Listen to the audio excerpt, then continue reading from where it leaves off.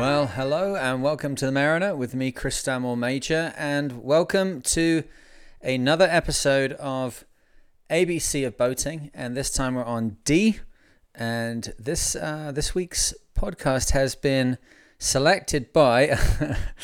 I realized I didn't have the name to hand, so I'm going to put it in here later. Okay, it was actually very easy when it's Kev. Hey Kev, it's Kev Le Pois de Vin. I'm getting better at that, but I've worked it out, Kev. I can just call you Kev LP. So Kev LP sent this one on. D is for damage. Thanks very much for that, Kev. Okay, good. I'm glad. You know, it's the trickiest thing. I've got all these different social media platforms. Sometimes people are writing to Spartan. Some people are writing to me personally. If you want to get in contact, csmthemariner@gmail.com will get straight to me, and I know that it relates to the podcast. The person whose name I put into the gap earlier, thank you very much, is a very good idea, this one. So the D is for damage.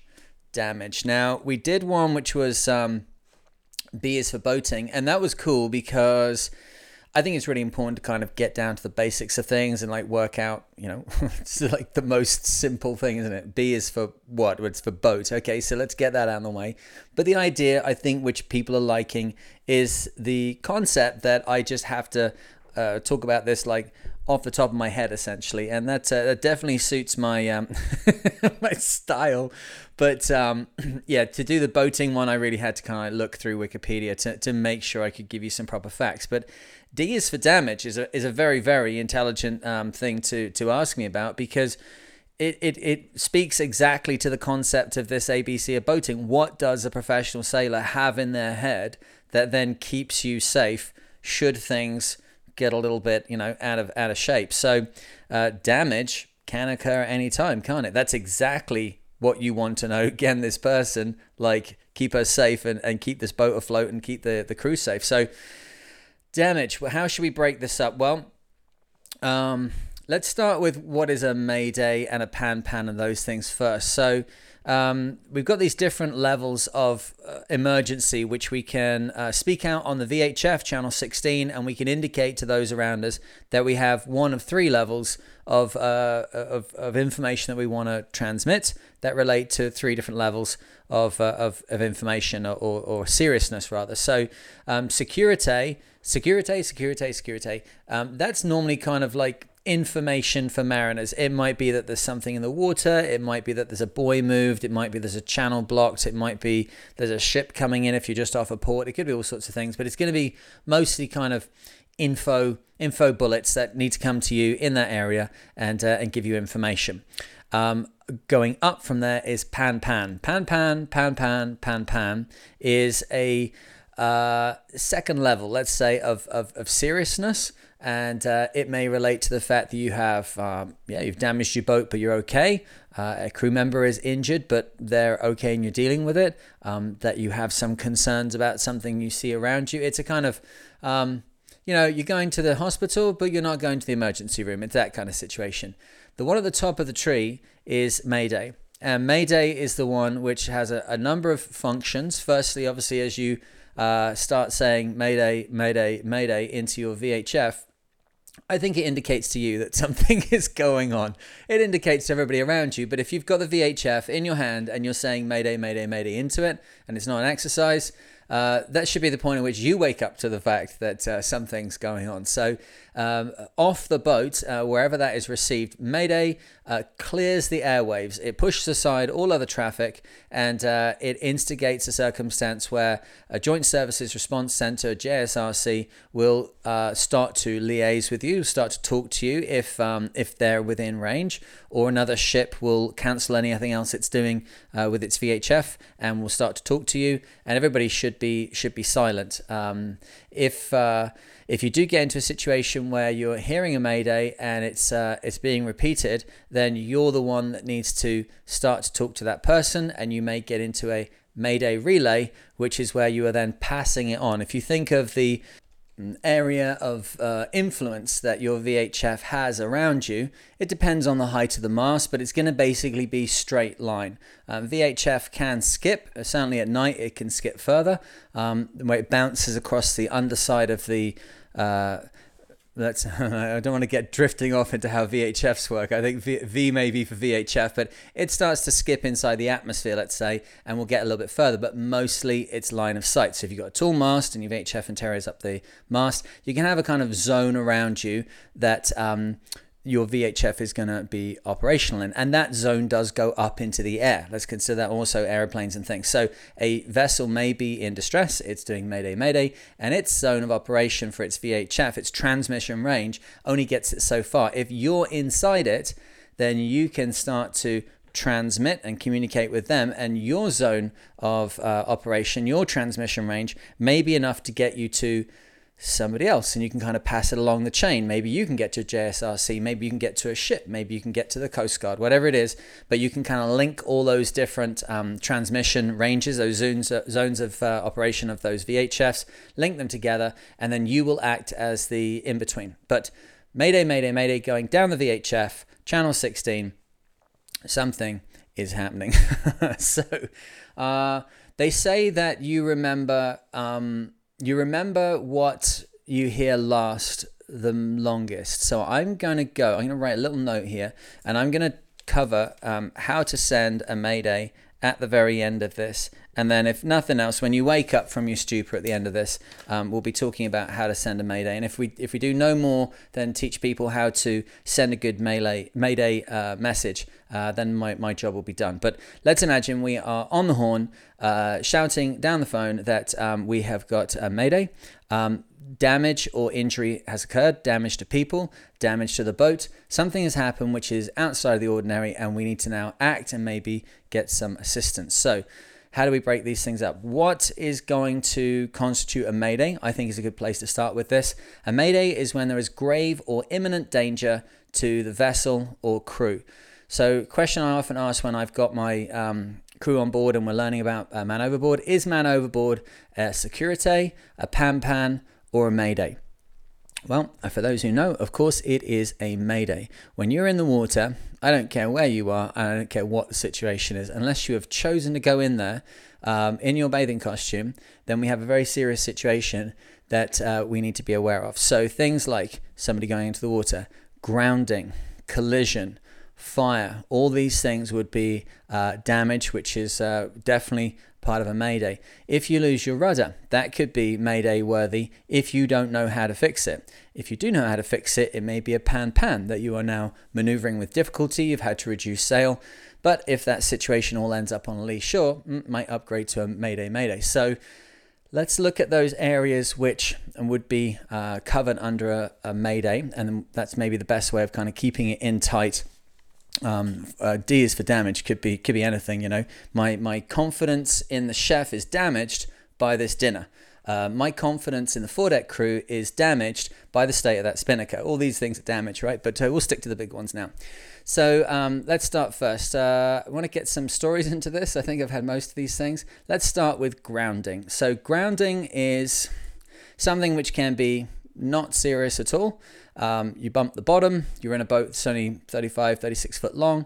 It draws, 5 foot, something like that. And you and your mates get out over the bow and put your shoulders to it and push it back off. This is not a massive issue. Now let's upgrade it a little bit. What happens if we hit a little bit harder?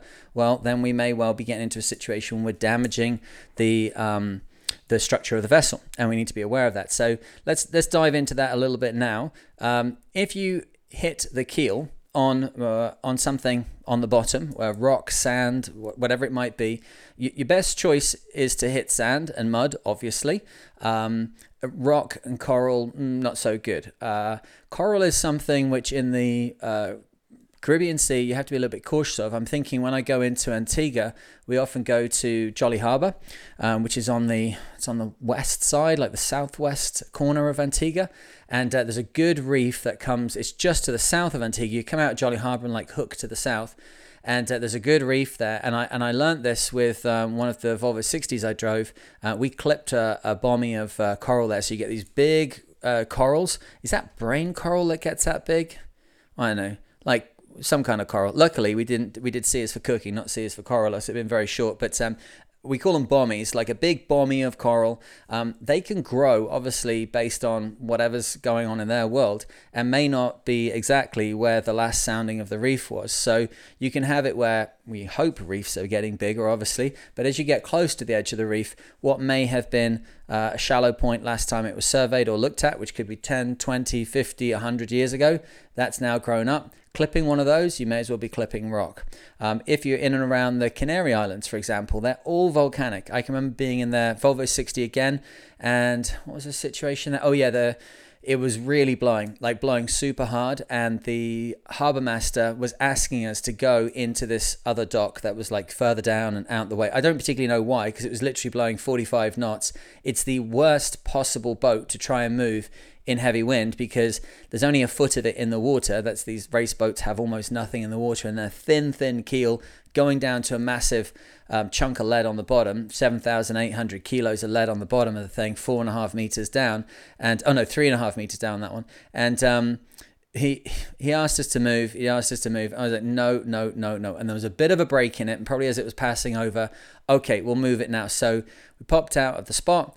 I was trying to move quickly and get to the dock and get tied on before the other side of this thing hit. And wow, if we didn't back straight into the pan and could chunk right onto the keel, it was a very hard impact, and it's because the harbour master didn't understand quite how deep the boat is. We get that a lot with deep boats. Once you're over 3 meters something, they look at it and just go, no, you should move down there, because they think it's some kind of full keel situation. I had that when I was in, where was that? Grenada, after an arc race. And I talked to the guys. It was, what's that called, where the arc finishes? Something, Simpson Bay, is that right?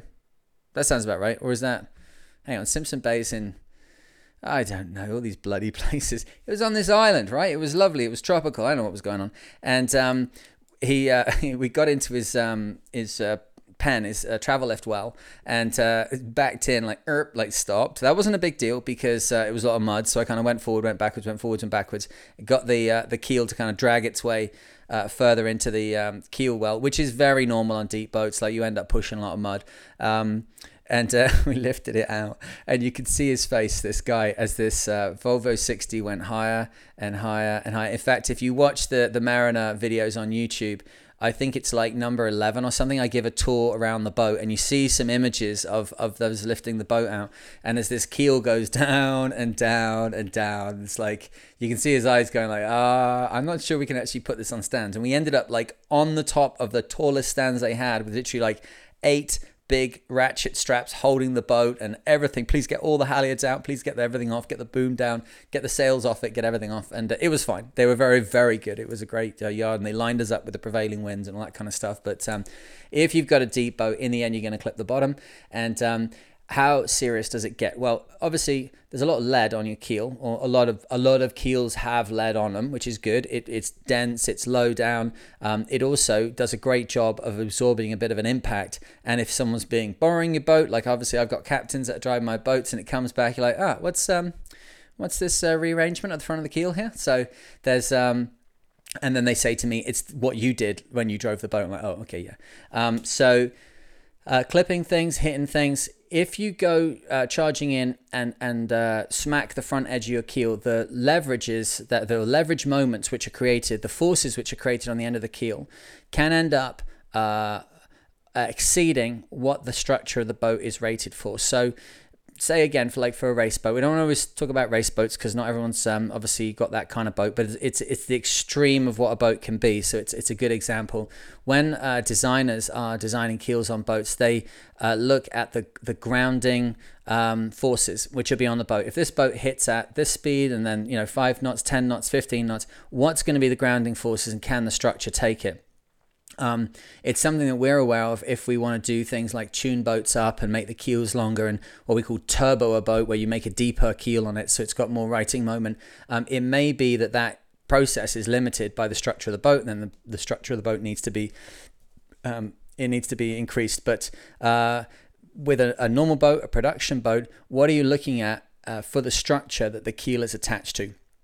Most time, the keel goes into some kind of keel box, some kind of central reinforced area, which is attached to the ribs, to the frames of the boat, and the loads from the keel are distributed around, primarily around the center area of the boat, but obviously stretching up, right up to the deck, right forward to the bow, and distributed every which way. If you've got something like a Grand Soleil or a X-Yacht, off the top of my head, they have galvanized steel frames inside, and they offer a lot of protection for grounding moments, but they still can be damaged by such a activity. So what's to look for? What's to be worried about? In the event of grounding the boat, the first thing you have to do is check for injuries, because people stop dead and go flying, dislocate shoulders, fall down the companionway, fall over, and account for all the crew. As that's happening, parallel process that the floorboards need to come up, and you need eyes on the keel bolts, and you need eyes on the keel box, and you need to have eyes basically as much as you can get all round underneath the boat. And that needs to continue being assessed until you get it to the dock and get it tied to something that it cannot sink, right? You just have to keep looking all the time. I remember a friend of mine when I lived in Hong Kong, what was his name now? Oh my goodness, I forget.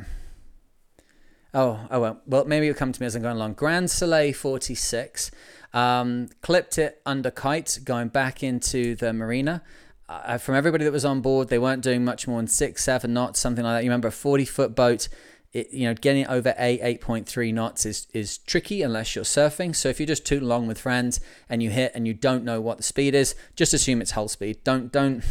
There's no point like trying to go, I think it was 4 knots, because if you're wrong and the forces were much larger than you think, then you're now driving around in a boat that's broken, which the boatyard has told you is okay because they took your numbers to heart and told you, 3 knots, 4 knots, it'll be fine. If you actually struck it 8 knots, best to tell them and work on that so the thing doesn't fall apart under you. But I remember he was called Glenn Smith, and Glenn's boat clipped the bottom, and it was called Blackjack, and few people fell over. There wasn't too much to be said about it, but then when they got into the dock and the deck came up, the sole boards came up, what became immediately apparent was that the galvanized frame inside this boat had been bent upwards. And where's the place to look for damage? If you strike going forwards, the back edge of the keel may be pushed up into the boat. The front edge of the keel may be pulled down. Think about how that works. The keel box is strong, the frames are strong, but in the event that you act on the front edge of the keel and just stop it dead, the boat tries to rotate around the front edge of the keel. It can do that to a certain degree, but then the buoyancy of the bow starts to take over and it cannot depress the bow any further into the water. The stern of the boat will lift up in the air. So there's quite a good kind of release process there on the boat. But it may well be that you end up in a situation those forces cannot be released, and you've now damaged the underside of the boat. What can you do in the event that this damage occurs? So we're checking for people. We're checking for damage on people, of course. We're not going to go into like the medical stuff here. I'm quite happy to do that on another one. It's another great, maybe F is for first aid or something. I don't know. We'll have a see. I haven't got that far ahead yet. I just got up to D and I'm sitting down to do it. But let's just leave the medics aside. Whatever's going on with the medical situation is something separate. The boat, we need to be very aware of the fact that the keel area around the top of the keel may be damaged, and we may have water coming in. If water's coming in, you have a very serious situation, because you have a major component in the boat now has been subjected to forces it was never designed to take. If you got water coming in this sort of situation, you need to start rigging as though the boat's going to sink. The frightening thing is with water on boats, it's a very simple number to remember. If you have a 1-inch hole 1 meter below the waterline, I know I'm mixing up different metric value and imperial values here, but don't worry, 1-inch hole 1 meter below the waterline, it will let in 10,000 liters in 1 hour. Okay, so we go metric and imperial, and we get all these number ones together. 1 inch, 1 meter below the waterline will let in 10,000 liters in 1 hour. So we've got a bit of a problem, right? This is going to be a problem. So 2,500 gallons coming through a 2.5-inch hole 3 feet below the waterline. There we go. How's that in 1 hour? The amount of water that will come in. So if you've got if you've got a Volvo 60, my Volvo 60, the gross tonnage, the volume estimated down below when we do the commercial stuff is 30 gross tons. So the internal volume of the boat, excluding machinery spaces, which is tiny on that boat, is about 30,000 litres, the internal volume of the space. I would love someone to help me just understand if I'm getting that right. It's definitely how I've always seen it. And from the unfortunate experience that I had, I've seen a boat of similar size go down the same way. If I was to get a 1 inch hole 1 meter below the waterline, which for me would be like on the underside of the hull, not obviously my keel goes deeper than that, but on the underside of the hull, that sprout of water that's going to come into the boat, it's going to take 3 hours to sink the boat. So you better be able to stop it. Now, trying to stop a round hole because one of your through hole fittings has come off is not that difficult, perhaps, as long as you're careful and smart about it. It's not quite as simple as it may seem in the things you do alongside it when you're doing your training, but you can get it stopped quite simply. Obviously, you can put your hand over a round hole. That's easy. If you're dealing with the back of a keel which has been ripped up, you've got damage to the actual underside of the boat, you're in a much trickier situation because what exactly are you going to tap in there? What exactly is going to be your solution? The problem with fiberglass is that if you start tapping things in, you're probably going to be tapping something like soft wooden plugs in, or you may have another good thing that I've seen people bring is shingles, shakes. Now, if you're in North America, you know what I mean. I'm talking about the thin wooden slats that go on the front of a house or on the roof of a house. If you're in Europe, in England, these are oldie worldy to us. Obviously, most things are built out of brick and concrete in those countries, but they're thin, wedge shaped, about, I don't know, what are they, like 10 inches long, 4 to 5 inches, maybe wider, 6 inches wide. They're made of the same kind of materials as the soft wooden plugs, and they have that same key ingredient, which is that they expand. Okay, your softwood plugs that go in the boat, they always say on these races I do, are the softwood plugs tied close to the through-hole fitting? And I can see what they're getting at with that, because clearly in the event of something coming off the inside of the hull or rupturing, you want to just be able to reach for a softwood plug and put it in the hole. The problem is, certainly on my boats I always had, tying it close to the through-hole fitting, it means it's going to be down in the bilge. If there's any water in the bilge, the plug is going to already be soaked. Part of the function of the softwood plugs is that they're dry. You tap them gently into where they meant to go, where that problem is, where water's gushing in, and then it swells slightly and fixes the leak for you. It doesn't always work like that, but oftentimes it will. If you've got something like a rupture in the keel, like a split on the back of the keel, then you've got a very different shaped hole allowing in water. Now, the cross section of that may be very close to a 1 inch hole. So if you've got a smaller boat than mine, maybe you've got a volume of 10,000 litres inside the boat. So if that's not stopped in any way, shape or form, the boat will sink in an hour. Okay, you have to start looking at it that way. It's, do it on your boat. Don't be afraid of the sea coming in. It's, everybody kind of, when they're changing the Speedo out and cleaning the Speedo off, people are always like, don't let the water in the boat. Why don't you let it in for a little while? Let it in and see how quickly things fill up. Have a see how your bilge pumps do against it. Have a see how your buckets go in there. Have a see how your sponges and your bailers and your little stirrup pumps, and when you have a go with all that stuff. Now, don't do it at sea. Maybe do it tied to the dock. Maybe do it where you definitely know you can get that thing back in. Like, I'm not in any way saying do anything dangerous whatsoever, but it would be nice just to see how fast that lot comes in, because even a good little sprout of water that comes from our depth sounder is going to be quite serious after a while. If you're in a situation where you've got like a rip in the hull, or you've got a like this, we're talking particularly about grounding and then the keel being bashed up into the hull, you need to fother it. So fothering is a little bit different. Fothering is a process of sticking whatever you've got into the hole to stop the water coming in. And I don't know where the word fothering comes from, but I think it's probably what a lot of expletives sound like as water is spraying in your face, I would imagine.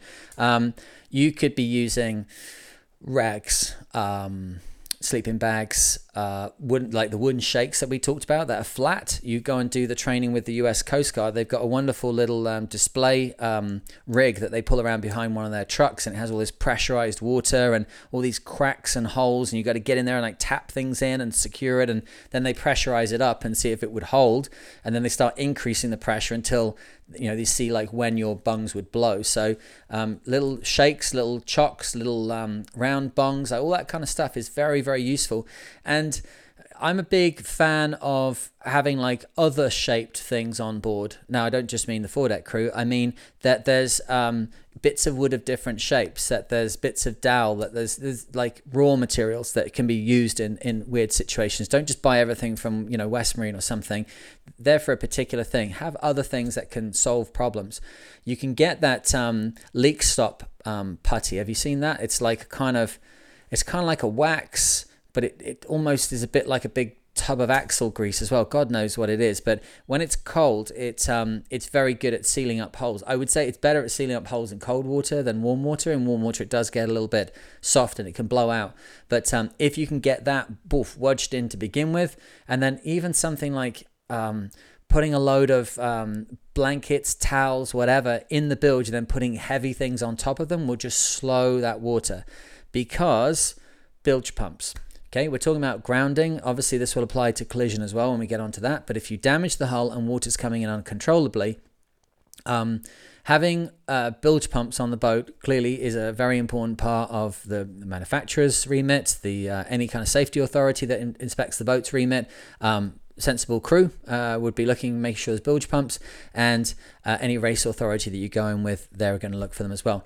But what is the modern bilge pump? It's going to be an electrical pump with a wire attached, and probably a 3/4 inch or inch hose that's coming out of that bilge pump, probably going through some kind of one-way valve, and then up to a position where it goes over the side of the boat. Now, is that enough to save you in the event of bad things happening?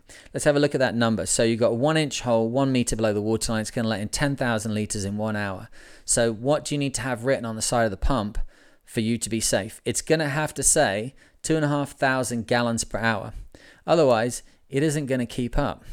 Those 500 gallon per hour ones, the 1,000 gallons per hour ones, what they are is that when they design boats, they're trying to stick inside a budget, and they are trying to make the services of the boat happen in the most convenient way possible for the designer and for the people that are constructing the boat. So it's kind of the thing of like many boats are built by the cheapest bid. I don't think it's exactly how it goes. Obviously, a lot of serious safety equipment is on boats, and it's not always by the lowest bid. But at some point somewhere, somebody is making sure that their part of the chain, their company, is not wasting money. And bilge pumps is a fantastic one. You get on most boats, they're going to have something like 700s, 800s, maybe 1,000, 1,200s, something like that. But if you want to stop that hole from becoming the end of your nice day out on the water, it's going to have to say 2,500 gallons on it. Now, the other thing which is useful is buckets and other methods of pumping the boat. And I've been in some pretty serious situations. We'll get onto that when we do collision, although it wasn't actually a collision, but you'll see how the story goes. But a big bucket is a very good way of doing things. Wet vacs can be useful. I have a wet vac. There's one which, if you're in North America, if you go to Home Depot, they sell one called Buckethead. They sell those 5 gallon buckets. Sorry, the 5 gallon buckets, like $3 each. You can put a rope on them, same as any race authority wants, so you can theoretically dip them in the water. I'm never quite sure exactly why they want those handles on. I think if you think about it, it's for pulling them up through the companionway so that somebody can be down below, scoop up the water in the bucket, and somebody's above and pulls that out of the companionway. Obviously, clearly, don't ever throw a bucket in the water that's attached to a lanyard, because unless the boat is stationary, either you're losing the bucket or you're going off the back of the boat. And if you really have to do it, obviously make sure your hand's not through a loop or tied around your hand or wrapped around it or anything else. But for me, I always see that as being for passing them up the companionway in an emergency. So I keep some smaller buckets on board, like what would class as bucket. But I also keep those 5-gal buckets as well, because 5-gal buckets on a boat are flipping awesome. You can keep fish in it, you can keep food in it, you can bail with it, you can sit on it, you can go to the toilet in it, you can use it as they do this fantastic tool caddies that kind of go around the rim of the bucket, so your tools are on the inside held in pockets and on the outside held in pockets. Like, they're such a good thing. But the bucket head wet vac is about $20 US. It just clips on the top, and I remember the lads bringing it home when we were in where were we, like San Diego or something, and I said, Jesus guys, like, really, do you think this is going to do it? I said, well, you're taking it back to the shop. If it takes any more than a minute to fill up, we're not doing it. We're not having this. It filled a 5-gal bucket in 5 seconds. So that is a legitimate bilge pumping option. Now, what you got to be very careful with is that you've got high voltage. You've got a lot of water hanging around. So that's on you. You've got to keep that safe. But certainly, as you come to the end of a bilge pumping operation, maybe, it's a very useful commodity. But buckets are very good at getting things out. And actually, the US Coast Guard says a scared man with a bucket is one of the most efficient bilge pumping systems in the world. Very, very true. So you have to make sure your bilge pump are right. On the commercial vessels that I'm on, we normally have, commercially registered yachts, we normally have bilge pumping or water pumping arrangements attached to the main engine, and you have either some kind of idler gear that you engage, or on the boats I have, which have ballast pumps, you can start to move ballast with the pumps, and I can move like 2,500 liters in 5 minutes. I can shift 2.5 ton of ballast across. Now that has outlets that go into the bilge in a couple of key places, and you can then suck water very, very quickly and chuck it out over the side. Some big super yachts or bigger super yachts have big engines. What they'll do in the engine room is they'll have a Y valve on the intakes for the main engines, and then in the event of engine room flooding, you can shift to sucking water through the engines. The engine cooling is retrieving water from the engine room bilges, and that's very, very useful. There's strum boxes on the end of things, but then that's you getting to a point there where you're like, oh my god, I think we're going to sink. But the main engines obviously throw out so much water. If you've got something like a V24 2-stroke Detroit diesel, it could suck a lot of water out and help you out on this one. So there's always options, but on your boat you need to have a look and think like, okay, how are we going to get the water out of this thing if there's water in it? Because a lot of weird things start to happen. Obviously, you've clipped the bottom, you've got damage to the back of the keel box. It's torn the keel a little bit. The sump is damaged.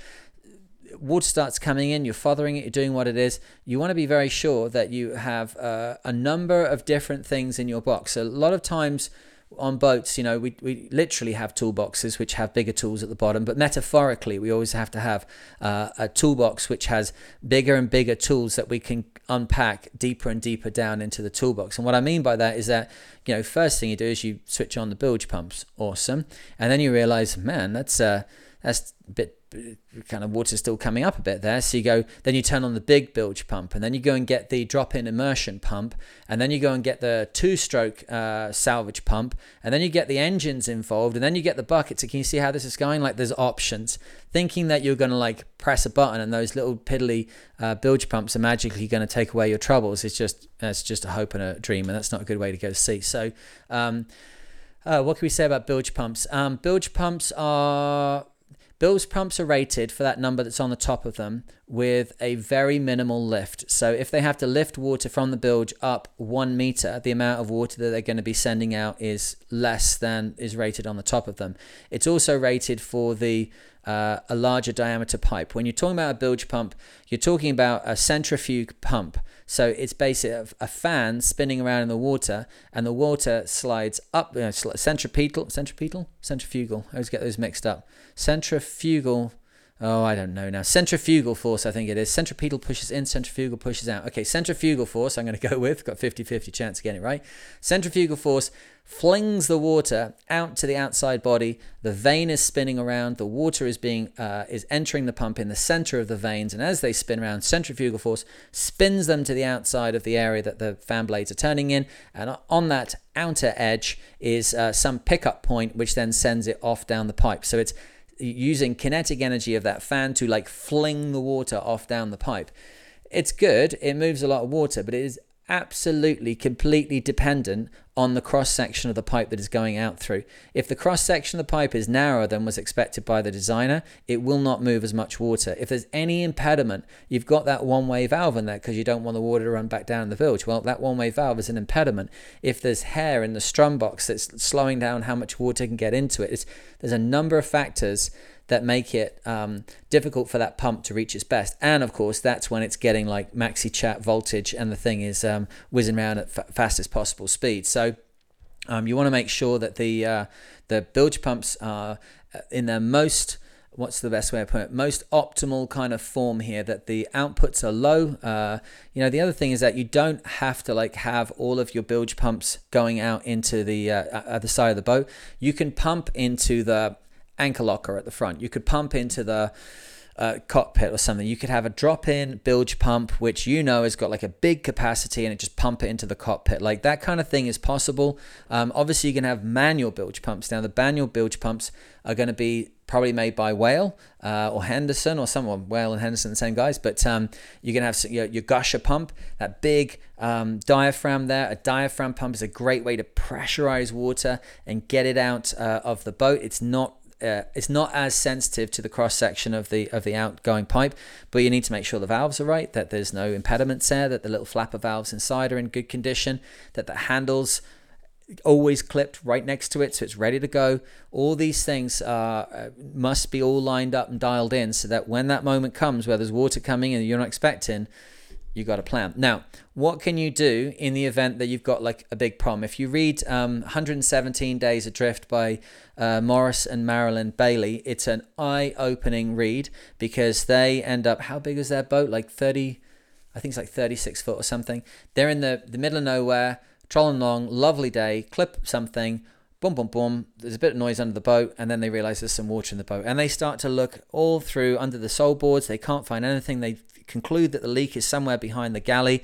But by the time they've worked that out, water is up to their knees in a 36-foot boat, at which point they make a very intelligent decision that this problem may not resolve. We may have to leave the boat. So they start to make these other arrangements, and indeed, unfortunately, the boat sinks in calm weather on a sunny day, and then they are 117 Days Adrift. A fantastic book, and the best part of that book is there is a picture. I think it's either at the front page or the very last page, and it's they took a picture of a life raft at sea.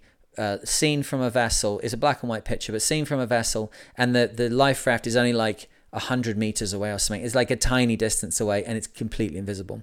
And I think that's one thing. I took many things from that book, but the fact of how hard it is to spot these life rafts and that. But anyway, I digress as always. So bilge pumps, make sure you've got other options. We can talk about that on another day. We can do bilge pumps as a particular thing, but make sure it's right. In the event of having damage where water is coming to the boat through a grounding, make sure everybody's okay. Make sure that you are immediately looking at the area around the keel. I would say also check your backstays. Yeah, you could have some weird moment, particularly if you've got a spinnaker crop where a huge amount of force goes onto the top of the mast, and the boat is then potentially has some issue. If you've got a weakness in your rigging, it's definitely going to exploit it, isn't it? What are we going to be calling? We're going to be calling Mayday, Mayday, Mayday. Okay, this is something where you need to have it that people around you know what's going on. And I think this is a good point to have a chit chat about Mayday.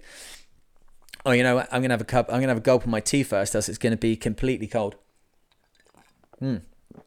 This really is like talking on the deck of a boat, right? We've got to get the tea in as well. So, Mayday. Let's have a chat about that. So, I've been around this a little while, and the reason I asked at the beginning of this, is a person in the water a Mayday, pan, or securite, is that some people think it's a pan, which is petrifying to me. That you would think that somebody going into the water is not like the most serious thing that can happen. Now, my perspective obviously is someone that sails offshore, and more than that, it's somebody who sails on boats that are primarily always over 60 foot. Now that presents a particular kind of challenge. If somebody's in the water, and even if you take Nova Scotia One, the Open 60, the freeboard on the thing is, well, when I'm standing in the dinghy alongside it, my head is just above the tow rail. So what's that, like 5 foot, 6 foot or something. I guess I'm standing in the dinghy. It's 6 foot. So it's 6 foot from the water up. So if you're trying to get somebody out of the water, there are lots of ways to reduce that. We'll talk about man overboard another time. But it's a big deal trying to get somebody back up. And 60-foot boat, I would say that Nova Scotia one is probably the lightest one I'm going to be driving for a while. She's 9,000 kilos. What's that, like 20,000 pounds? Trying to maneuver her alongside a person in the water is a very, very dangerous maneuver. Obviously, your little head is an eggshell to the sledgehammer which I'm driving. So I'm always, it's very easy for me to say that somebody going into the water is a mayday. However, all authorities on this agree with me across the range of boats. It doesn't matter if it's a tiny little J boat or in some kind of dinghy situation can have very serious ramifications. Now, I'm not saying call mayday if you fall off a dinghy. Clearly not. But okay, what would be my grounds for that? Here's the thing. If you fall into cold water, there is an involuntary gas. There is a physiological reaction to going into the cold water. And as you hit the cold water, you like suck in. And that means you're getting water down your windpipe. You go cough it all out. Okay, you're in the water and you're doing okay. So someone circles around, comes back, gets you. Great, no problem at all. You go down below because you're cold and wet and you're changing your gear, still coughing a little bit, going into the next couple of hours, coughing a little bit, you go to sleep, you wake up, you're coughing a lot. What's happening here?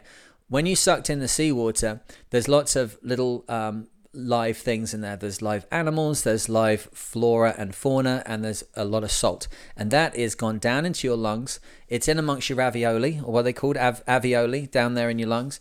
And it's very difficult to get them out. There's no method of getting out where you can do drink water directly into your lungs and slosh it all around and spit it back out. It's not going to happen. Whatever's in there is now in there. Now the water will be absorbed into your body. It can deal with that. That's not the biggest issue. Anybody that's done any whitewater kayaking or something, rivers, obviously you get a lot of water up your nose and your lungs, you cough it out, no problem at all. If you're on freshwater lakes, no problem at all. But in the open ocean, that stuff goes in there. Your body can start having an issue with the things which are left in there, the detritus that's left in there. You think about what's left, what smell comes out of a filter, on like an engine filter. It's left for a little while. You take the top off. God, geez, it stinks, doesn't it, when you take the top off, because all those little things are dying.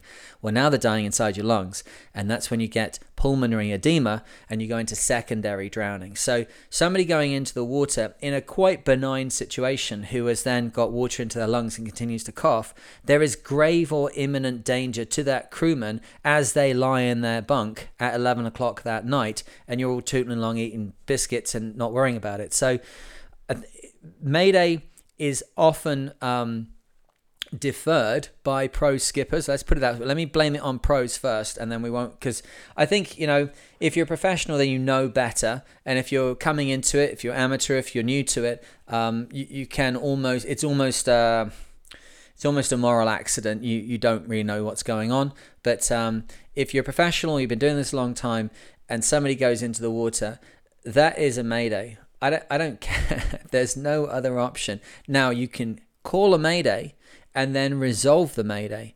That's okay. Yeah. A lot of people don't call mayday because they don't want to admit that they dropped somebody in the water. They'll just call pan or say quiet. Something like, if you're saying with skipper, someone like that, don't ever go on that boat again, because this person is so out of their depth that they're trying to hide their mistakes from other boaters and the Coast Guard or the JSRC. They're trying to hide their mistake from somebody at the risk of the person that's gone into the water. And unfortunately, there are lots of situations where people who really are professionals make very poor judgment. There was a situation with the RYA, I think, were they yacht masters? I think they were yacht masters. They were out doing yacht master. Now, they were doing yacht master instructor course. So they are learning how to instruct yacht masters, if I remember the story correctly. And they were in the Solent in the UK. And one went into the water, and the others just kept following this, like the old, let's say, RYA dogma of how they were going to retrieve this person from the water without using the engine.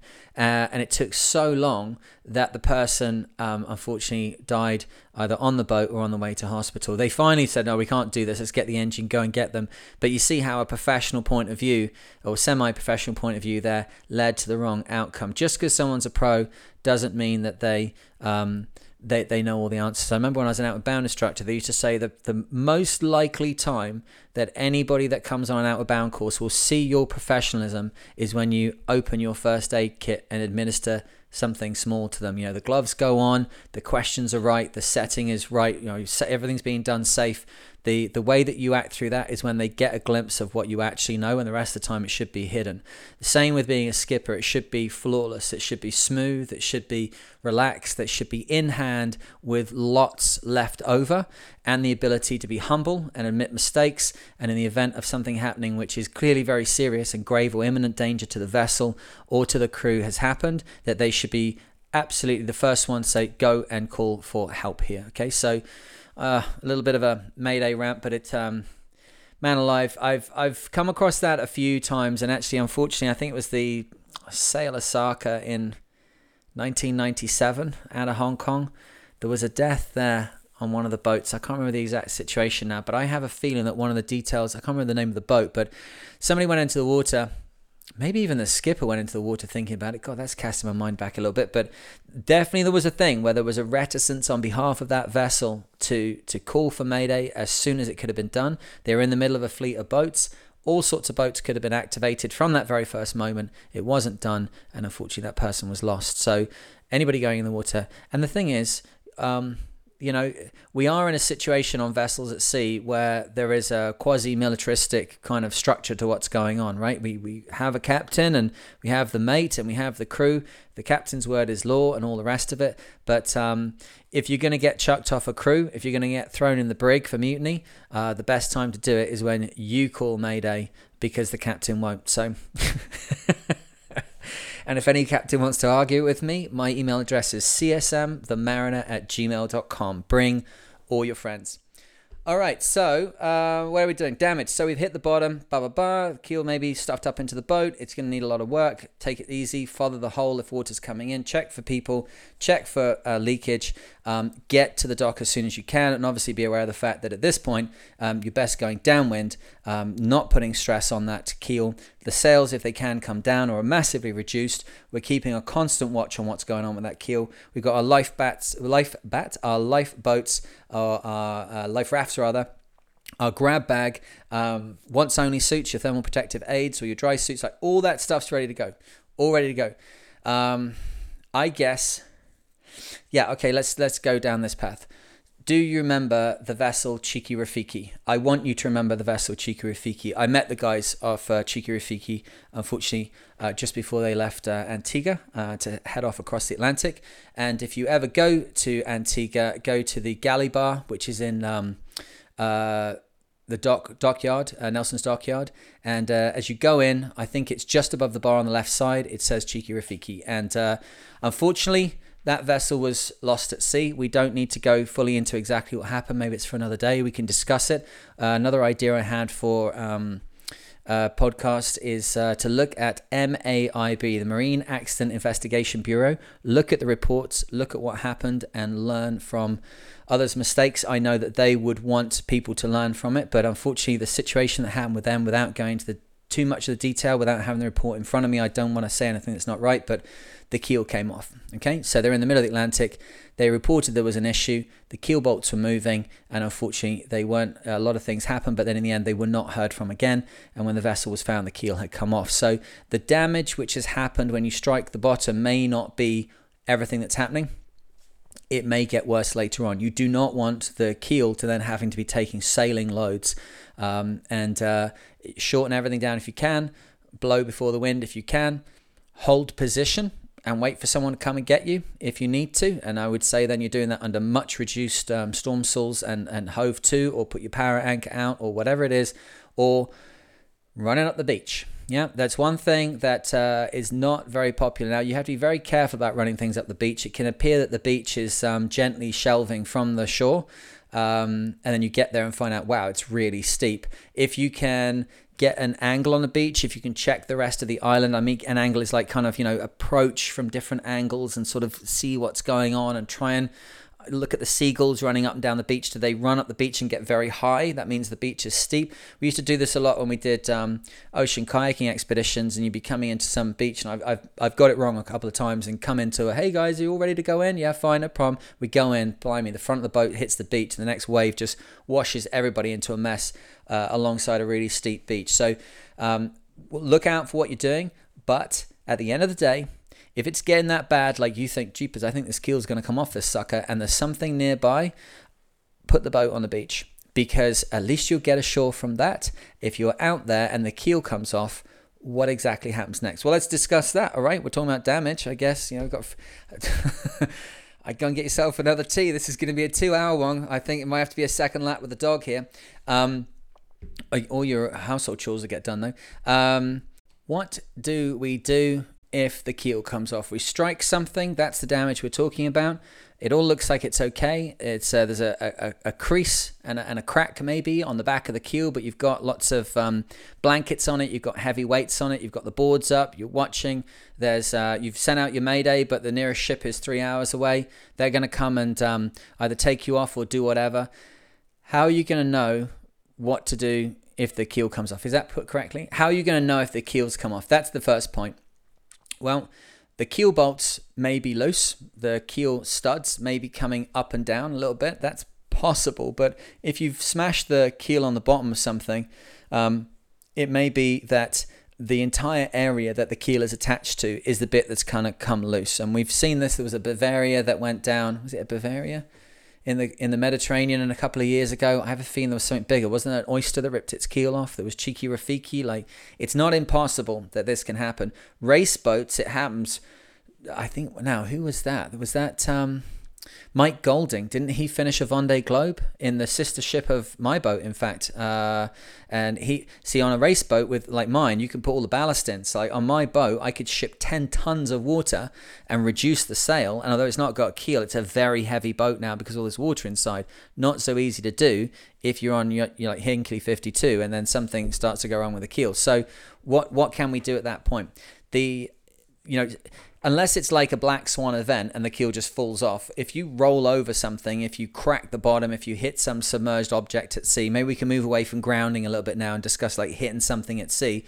It's basically the same as grounding. You have to deal with it the same as grounding. Hitting a whale can be like this. I've had that experience as well.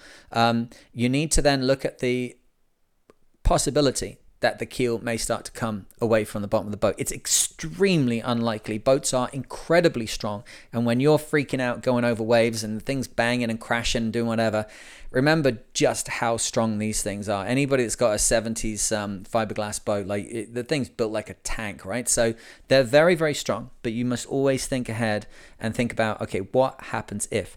So everything's being looked after downstairs. You've got reduced sail. You are looking up at the mast, and you start to people down below start to say, "Hey, this is going wrong. Like something's happening here. What's the options?" After Cheeky Rafiki went down, I actually ended up having a very interesting conversation with Derek Hatfield, who I was working with, a famous offshore Canadian sailor. We were on his Volvo 60, and we were at sea, and we had a discussion between two people. He'd been around the world 3 times. I've been around the world twice. It's like, okay, Cheeky Rafiki's happened. How do we build that learning into what we're doing? And we discussed, like, what would we do? How would we know what's going on? Obviously, if you get a feeling that something is so terribly wrong with the keel that the keel may come off, you've got a major event about to happen here. Now, what we should bear in mind is that the vessel, the hull of Cheeky Rafiki was found. The hull had enough flotation in it that it could float. Once the keel's off your fiberglass boat, obviously it doesn't apply to ferrous cement or metal. Once the keel's off it, it's very unsteady, it's very unstable, but essentially the fiberglass hull, unless you have got a giant hole that opens up in the middle of the boat, that fiberglass hull is going to be the best sanctuary you've got. It still will be better than a life raft in many occasions. Even if you're on deck and in the cockpit, it's still easier to see. It's got all your equipment on board. But most of the time, if it's going to crack and it's going to fall away, it's probably going to crack away from the outside of the hull. And then you've got some structure inside the boat that's still going to be there. Obviously, it doesn't apply to all boats, but let's work on the basis it's something like a Bavaria, something like a Beneteau. The keel can come off and the boat is still structurally in one piece. On the race boats like mine, the keel can come off and the boat is still structurally okay. Quite exactly how that would happen, I don't know, but let's just go with it. So inside the boat, we get a feeling that the keel's moving around. Maybe we're going to change this around a little bit too. Not that there was a grounding incident or a super serious damage incident, but that just we have now recognized that the keel is loose through whatever situation. What are your options? If it's starting to look like it's really, really moving around, and it's really, really going to become a problem, what is the logical thing that you have to do next? If the keel is going to fall off, what is going to happen to the balance of the boat? What's going to happen is that mast, which is like, 50, 60, 70 feet high, or 80, 90, 100 feet high on these bigger boats I've got, that mast is going to become a serious problem. My carbon fiber mast on this boat out here, Nova Scotia One, is... and by the way, the boat, all of the stuff we did last year for getting going with this around the world thing, the boat was called the Pride of Nova Scotia, but I've just given up trying to say the Pride of Nova Scotia in everything. And maybe I realized, maybe it's the Pride of Nova Scotia if I get back. Maybe it's just, if I get back, it's the Pride of Nova Scotia. So I'm going to start calling it Nova Scotia One. It's easier, and we'll do that in the press later on. So Nova Scotia One, that mast weighs 400 kilos, okay? So it's at like 1,000 pounds. So there's a lot of weight in the air, and we're trying to sail around and do all that stuff. So clearly we're going to have to start to get all the sails down as low as we can. But is it going to have to go further? What are the options here? If it's a keel-stepped mast, you need to get rid of the mast. Like, it's really tricky. If it's a deck-stepped mast, you need to get rid of the mast. Like, this is a tricky one. How exactly is this going to work? Well, we are now in a survival situation. If that keel comes off the boat, we've struck something, or there's some kind of structural issue with the boat, or some crazy unknown maintenance situation has led to the fact the keel is loose. That's the damage we're talking about, major damage. Then the rig needs to go away. Now, that kind of sounds crazy, right? It's not that crazy when you run race boats like I do, where they have deck-stepped rigs with synthetic rigging, and they are literally designed. If you look at an Open 60, you'll see that the boom meets the deck. It doesn't meet the mast. It's not got a right angle where it meets the mast. It'll often dig right into the deck, just ahead of the mast. And just after the mast, beg your pardon. And that is there specifically because if the mast gets wiped off the boat by it rolling or whatever, you just cut everything away, and then the boom can stand up on its own. You jury rig it, and then you've got a 30-foot high mast to keep going with. That's how the boat is designed. So it's already in my kind of like sphere of thought. Would I ever cut the rig away? Well, I got to tell you, firstly, you got to have something on deck. Well, this is going to slide into how to get rid of the mast. This is actually going to work. Watch this. So damage moving forwards. You've got some kind of damage to the keel, and you're going to have to get rid of the rig. This would also work if you have lost your rig or damaged your rig very seriously because of a knockdown or become some kind of rigging failure. So I'm going to transition from grounding and hitting things at sea with the damage to the keel, and the great concern being if that keel comes off, that we have to get rid of the mast. But it still works also for if the mast has been irreparably damaged. They normally break above the first spreader if you've got kind of like a knockdown situation, or that a rigging has failed and the mast has gone from that point. So what do we do to get rid of the rig? If you've got synthetic rigging, you get out your knife or scissors, depending, and you start cutting things. It's just as simple as that. Now, if you've got a rig that's damaged and it's half over the side of the boat, just cut it away as fast as you possibly can.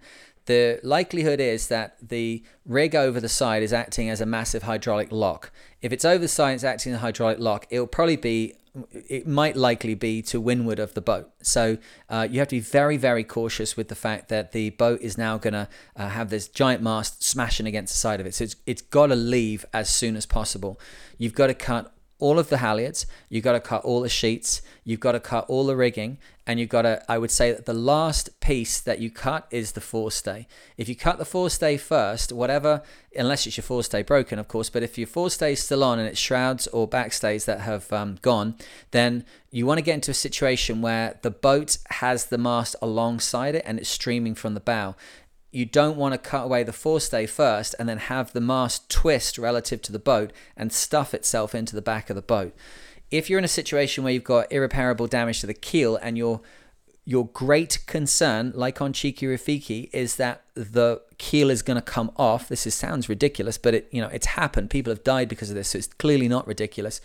If you need to cut it down, you should have gear on board to do that. Now, obviously, race boats, it's a knife. What is it everywhere else? If you've got 7x19 or rod rigging, then you're going to be cutting it with some kind of mechanical, hydraulic, or even one of those cordite powered little crops. Okay, so if we look at bolt crops and those things to begin with, bolt crops are designed to cut through solid like shackles on like padlocks and stuff, right? So if you try to squeeze a wire, 7x19 wire, in a set of crops, it doesn't cut them in the way that you think it's going to do. Go and get some old rigging and have a see how that goes, right?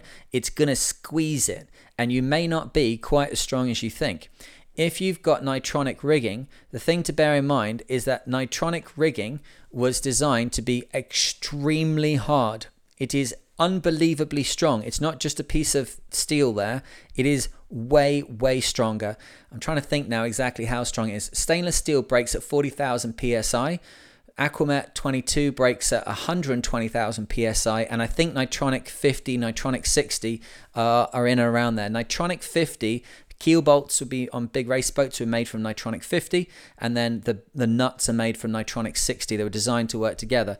The rod rigging is made from Nitronic 50. Oh man, tell me if I'm wrong here, but I think I'm right. It's either 50 or 60. Now I'm doubting myself, but Nitronic 50 is very hard to cut. So don't think you're just going to do it like a pair of bolt crops that you've chucked in the bottom of some bag somewhere, and that's like your how to get rid of the rig. If you've got Dyneema rigging, Dyneema running rigging, Dyneema is very hard to cut. You should know this already, right? But it ain't just going to cut through with your little Gerber rescue knife. That's going to do exactly square root of FA. So you need to have some kind of cutaway knife. Now that can be literally one of those box cutter knives. You know, the ones with the very long blades, so like kind of disposable. You can clip the ends off them. They are very good for cutting Dyneema. They're only good for a wanna. You got to have it in a bag. You got to have it in a dry bag, and by the end of it, it's all going to be just throw it in the rubbish. The thing is though, you can extend the blade very, very long, and then with just a couple of slices, it will go straight through even like a ½ inch of Dyneema. So cutty. Away go all the sheets, bye-bye the sails. If you don't, like, it's a bit like leaving an airplane. Like, do you take your bag with you? Clearly not, right? This is way more serious. Goodbye the sails, goodbye the everything else. It's all going bye-bye, all on the insurance. Cut, and then try and cut away the rigging. Now, if it's something very strong, you're going to need a cordless grinder or some hydraulic bolt crops or one of these cordite things which cuts. It's like got a little .22 cartridge goes in the back of it. It's the same kind of cartridge which you use for those Hilti ones that fire bolts, or I guess kind of nail down into concrete. If you want to attach things to concrete, it just uses like an explosion basically to fire it in. There are ones that you can do that can cut metal like that, right? What are they called? Ram stops? I don't know. Somebody write to me. What's those cordite things called? I don't use them. What I tend to have is high quality, I have a DeWalt one. I have a DeWalt one because it's bright colored, because it's yellow, and you can see yellow first of any color in low light situations. It's going to be inside the boat, and maybe there's a lot of water. So a DeWalt cordless grinder with now you can go two ways. You have to make sure you've got a zip disc on it, right? A cutting disc, not a grinding disc. You can try and grind through Nitronic 50 rigging. Good luck on that one. You need a cut disc, and you need a lot of them, and you need to know how this thing works. It needs to be charged, regularly checked, spare battery, in a dry bag, and in your grab bag or your rig rig release kit, or whatever you call it, right? Cutaway kit, that's what it's called. Your rig release kit. If you need to release the rig, if you need to cut the rig away and then zip, it goes through. If you don't have that stuff, a tip that I can give you straight from Derek Hatfield, who was dismasted in his open 40 in the Southern Ocean close to Cape Horn, he said a lot of when he got rid of the rig on his boat, he just knocked the pins out. The pins that actually hold the bottle screws to the chain plates, he just knocked those pins out. So a punch and a hammer is important. But remember, if you punch, and the punch itself goes into the hole that you're trying to knock the pin out, the punch can become the next thing that's stuck in the hole. So just, you need a very thin punch so it can knock a big pin out, and then you can get it out before the whole lot closes up on it. So cut the rig away. So if you're in a situation where you think the keel's going to go because you've hit something, it may be necessary to cut the rig away. If it's deck stepped, it's going to be a lot easier. How would you do it? This is how I would do it, but I'm not saying that anybody else should do it. If I was trying to get the rig off my boat in the event that I thought the keel was going to fall off, I would probably leave the sails up. I would cut away the leeward rigging whilst reaching, and then I would tack the boat from down below with the autopilot, at which point it'll tack, the rig will go over the side of the boat, and then I'd go on deck with everything ready to go. And remember, you're going to need some kind of protective things for your hands. You're going to need to be able to clip onto the boat. There's going to be a lot of heavy stuff with huge amounts of forces on it, and you need to be ready. Like, you're going to go here, you're going to go there, you're going to there. We're going to cut everything off the back of it, everything off the middle of it, and if you're lucky, you can have it cut away from the boat in 10 or 15 minutes before it does more. And then if the keel comes off, you are just in a boat. You can have like big water jugs down in the bottom of the boat. You get all the heavy stuff you've got on the boat, the anchors, the batteries, that kind of stuff. You put it right in the center of the boat as much as you can, and then you may survive. Oh, that sounds awful. And then you may survive. When I worked for Beneteau, we used to get the boats off the ships, and they just had a big wooden board that was over the where the keel connects. The keel would be offloaded and put on a truck. The mast would be put on the deck of the boat, and then we would drive the boats round to the place where we put them together, the commissioning yard. We'd drive them like 10 miles. Is that right?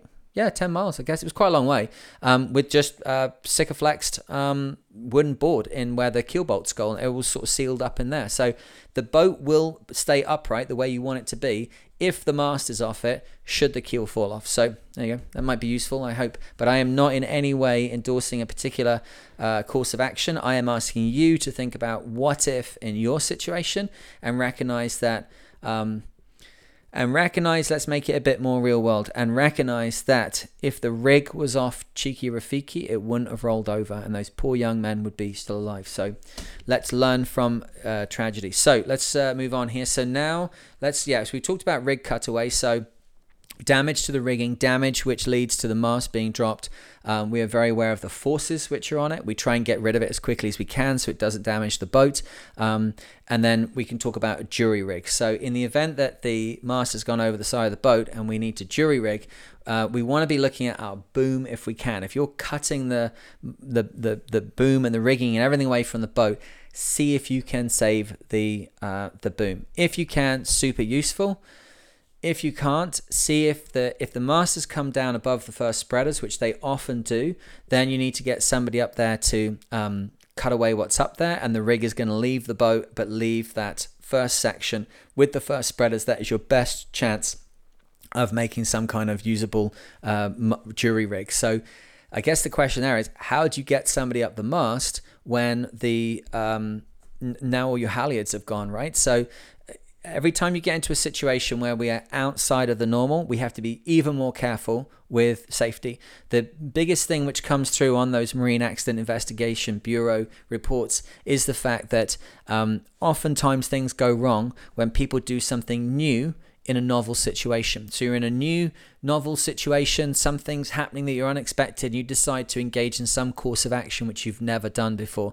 In the military, they say you train hard and fight easy, and that they do constant training and constant evolutions so that they are covered for lots of different things. Yes, it's about muscle memory. Yes, it's about quick reactions and good management of the situation, but it's also to make sure that you're not moving into a novel course of action, because more often than not, it tends to go wrong. So how would you get somebody up the mast to attach things at the top of it when most of its rigging gone. Now, if you've got a baby stay, it's probably attached at the first spreaders, right? And if you've got, if you've got a mast, then you've probably got a Marconi rig. Different if you've got a gaff rig. We've got a whole other set of situations, but let's talk about a Marconi rig.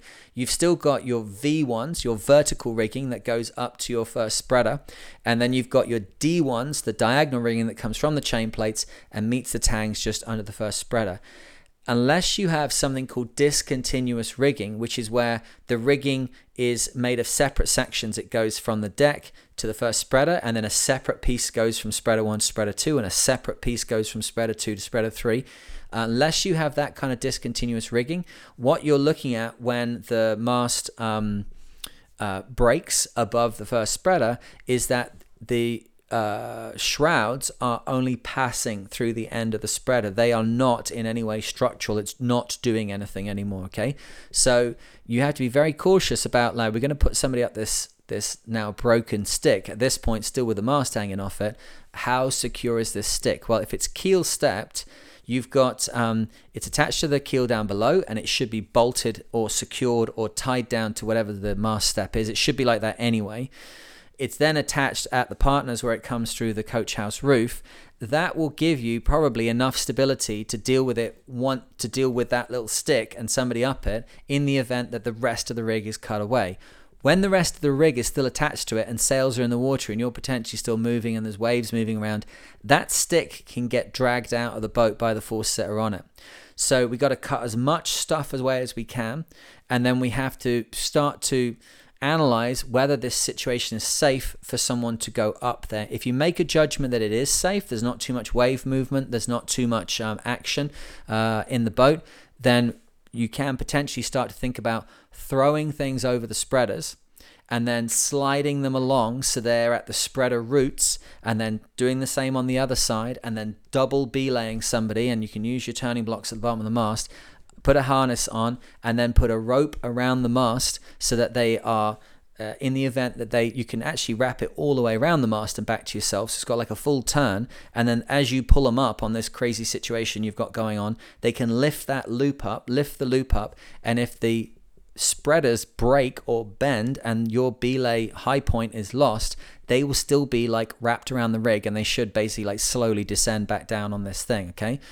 The key is that we have to be very, very cautious not to push people into dangerous situations, when we're already in an emergency. So if the rig is just uncontrollably by the side of the boat and you've got heavy action, you may have to cut the mast off at the deck level. So again, your grinder and everything, it's like felling a tree. The direction that it's pulling towards, you cut that side first. If it's pulling to port, you do a cut along the port side, and you do that by reaching out and keeping the whole lot well away from yourself. You then go round to the opposite side and you start cutting down that, and it will start to peel away from you, right? And you just do your damn best and keep your hands out the way of whatever's going on. And oftentimes what you can do with that is get the people that are around you and are your safety system, either have a rope attached to your harness or have someone literally hold on the back of your harness, and their job is to pull you out the way if the mast starts to go. Because if it starts to go, there's all sorts of forces in play here, and you don't want to have it that you freeze for a second and then something catches you, hurts you on the way down. So they can pull you out of danger. But if you cut it on the side which has got force on it, you should be able to reach in, zip disc, just zoop, cut through there, even just perforate it, and then come around to the other side and cut it. And then when it peels over and starts to leave the boat, it won't be left with like a hinge of aluminum, which is still attaching it to the boat. You've already cut that through. But do not underestimate how thick-walled the mast is. It's quite the thing. You need a lot of extra discs. Like put 10, 12, 15 discs in your bag, and bear in mind that zip discs crack if you smash them in the wrong angle. So let's not get too bogged down with this. But if the keel gets irretrievably damaged, you need to think about taking the rig off the boat at sea. You should do that by losing the rig when you are not on deck, so that there's no way you can get hit with anything. You just change the autopilot from down below, or you get a broom and push the tiller, or whatever it is you need to do. Have a plan for you. The rig goes over, you jump out on deck, clip on, be safe, life jackets on, all ready to go, and get rid of it, and get rid of all the rope, okay? We have to be very cautious that there's no rope around the propeller, because the propeller is going to become your best friend. Whatever diesel you've got left on board is going to be part of your solution going forward. So making sure rope is free, getting that mast away from the boat as soon as possible, very, very important. If you can keep the first section of the mast up, then you need to get somebody up there, and then we need to start making a new set of backstays and forestays for this new stunted rig, which could just literally be bowlines dropped over the broken section of mast above the spreaders. You've cut it away. When you've gone up there with your zip disc, you've cut the thing away, and then you just start tying it off as much as you can. And then things like your storm jib can be stretched out as like a trysail, or if you've got like a number 4 jib, that can be your trysail, and your normal storm jib will go up your baby stay. Whatever's your situation, you need to know what you're going to do, okay? All right, so we have talked about hitting things. We talked about mayday. We talked about losing the keel. We have talked about bilge pumps. We've talked about cutting away the mast. What else can happen on a boat? Well, fire. Let's talk about that. Okay, so another thing which would definitely precipitate having a mayday would be fire on the vessel. Fire is a big problem because we're in a very small space, and that space is made of a material that wants to burn. If you're on a steel boat, then it's likely that you have insulation. If it's intumescent, then it'll be something which creates like a carbon foam on it when it starts to burn, and that carbon foam actually resists the foam heating up any further. Awesome sauce. If it's not, it's going to burn like Billy-O, okay? It probably depends on the end of the boat, age of the boat. If you're in a fiberglass boat, you're in something that burns. Okay, this is no two ways about it. They burn, and when they burn good, they burn right down to the waterline. So fire is a big issue. First things first is that we need to think about like the attitude to fire.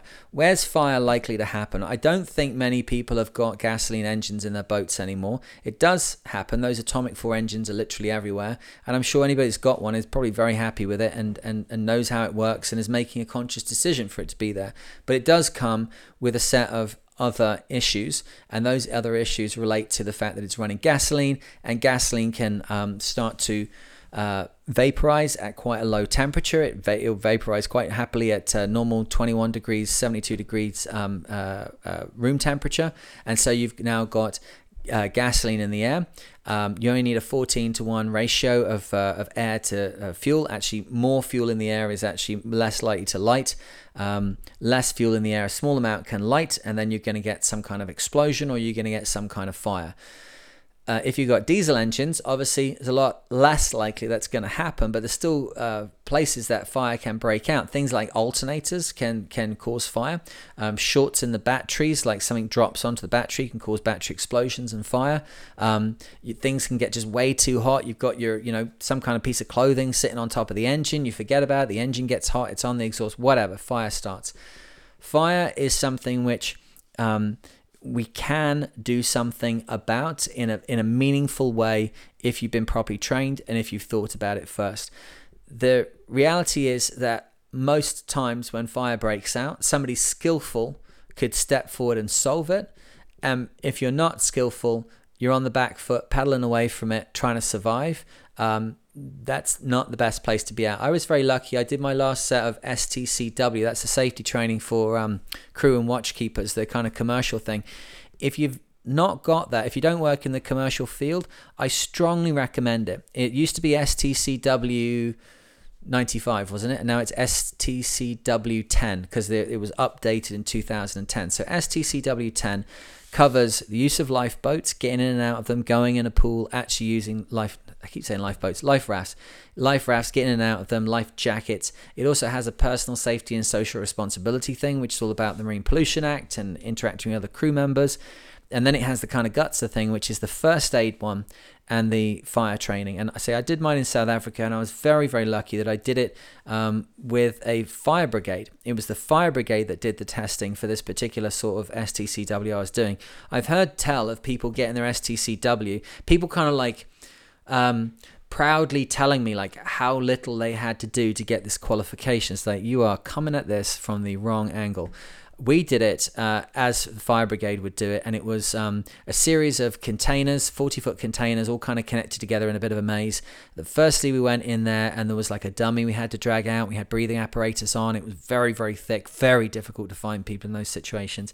If you've ever done diving underwater, actually, I was just out literally today diving on moorings, and this is what brings it to mind. When you get down, you start kicking up the silt, kicking up the mud, and you can't see anything. That's how much you can see when you've got breathing gear on and you're looking for a body in a known space, right? So you have to be very, very good with, feeling your way around and working out where you are.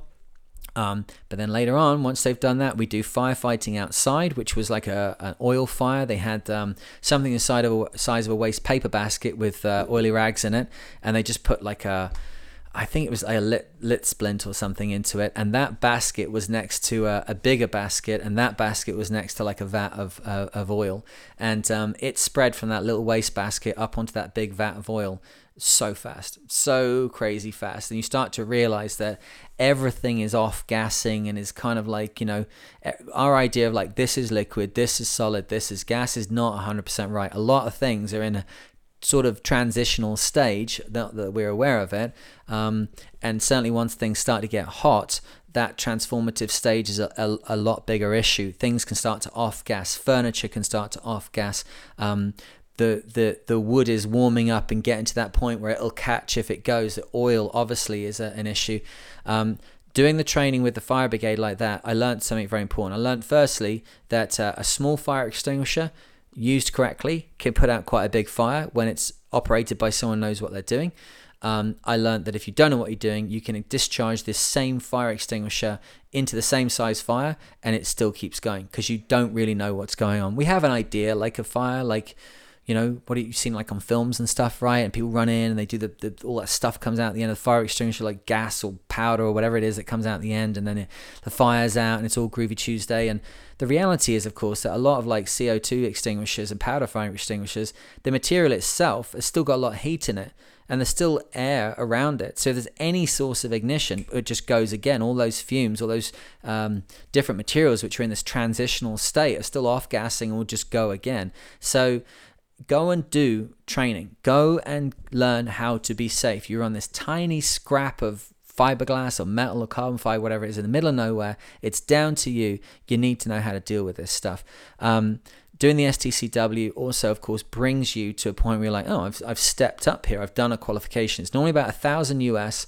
And if you're lucky, like you come and do it here in Nova Scotia with us, it's the Merchant Naval Training Pool here. There's like a big jump into the water, and it's cold water, and you've got these once only suits on, life jackets. Like, it's real. Or if you're in the UK, you can go to the RNLI, the Royal National Lifeboat Institute's training facility in Poole. They do it there, and they have a training pool there which has like waves and strobe lights and wind, and that is like being at sea. And it's just not sensible to not train hard. Like, you need to know what's coming. Else you just be petrified when it happens, right? That's not groovy. You're not going to be any use to those around you. So fire, what do we do? First thing is, on my watch orders, what's those things called? Standing orders. Standing orders are on the nav station. And yeah, again, I kind of run commercial a lot of the time, but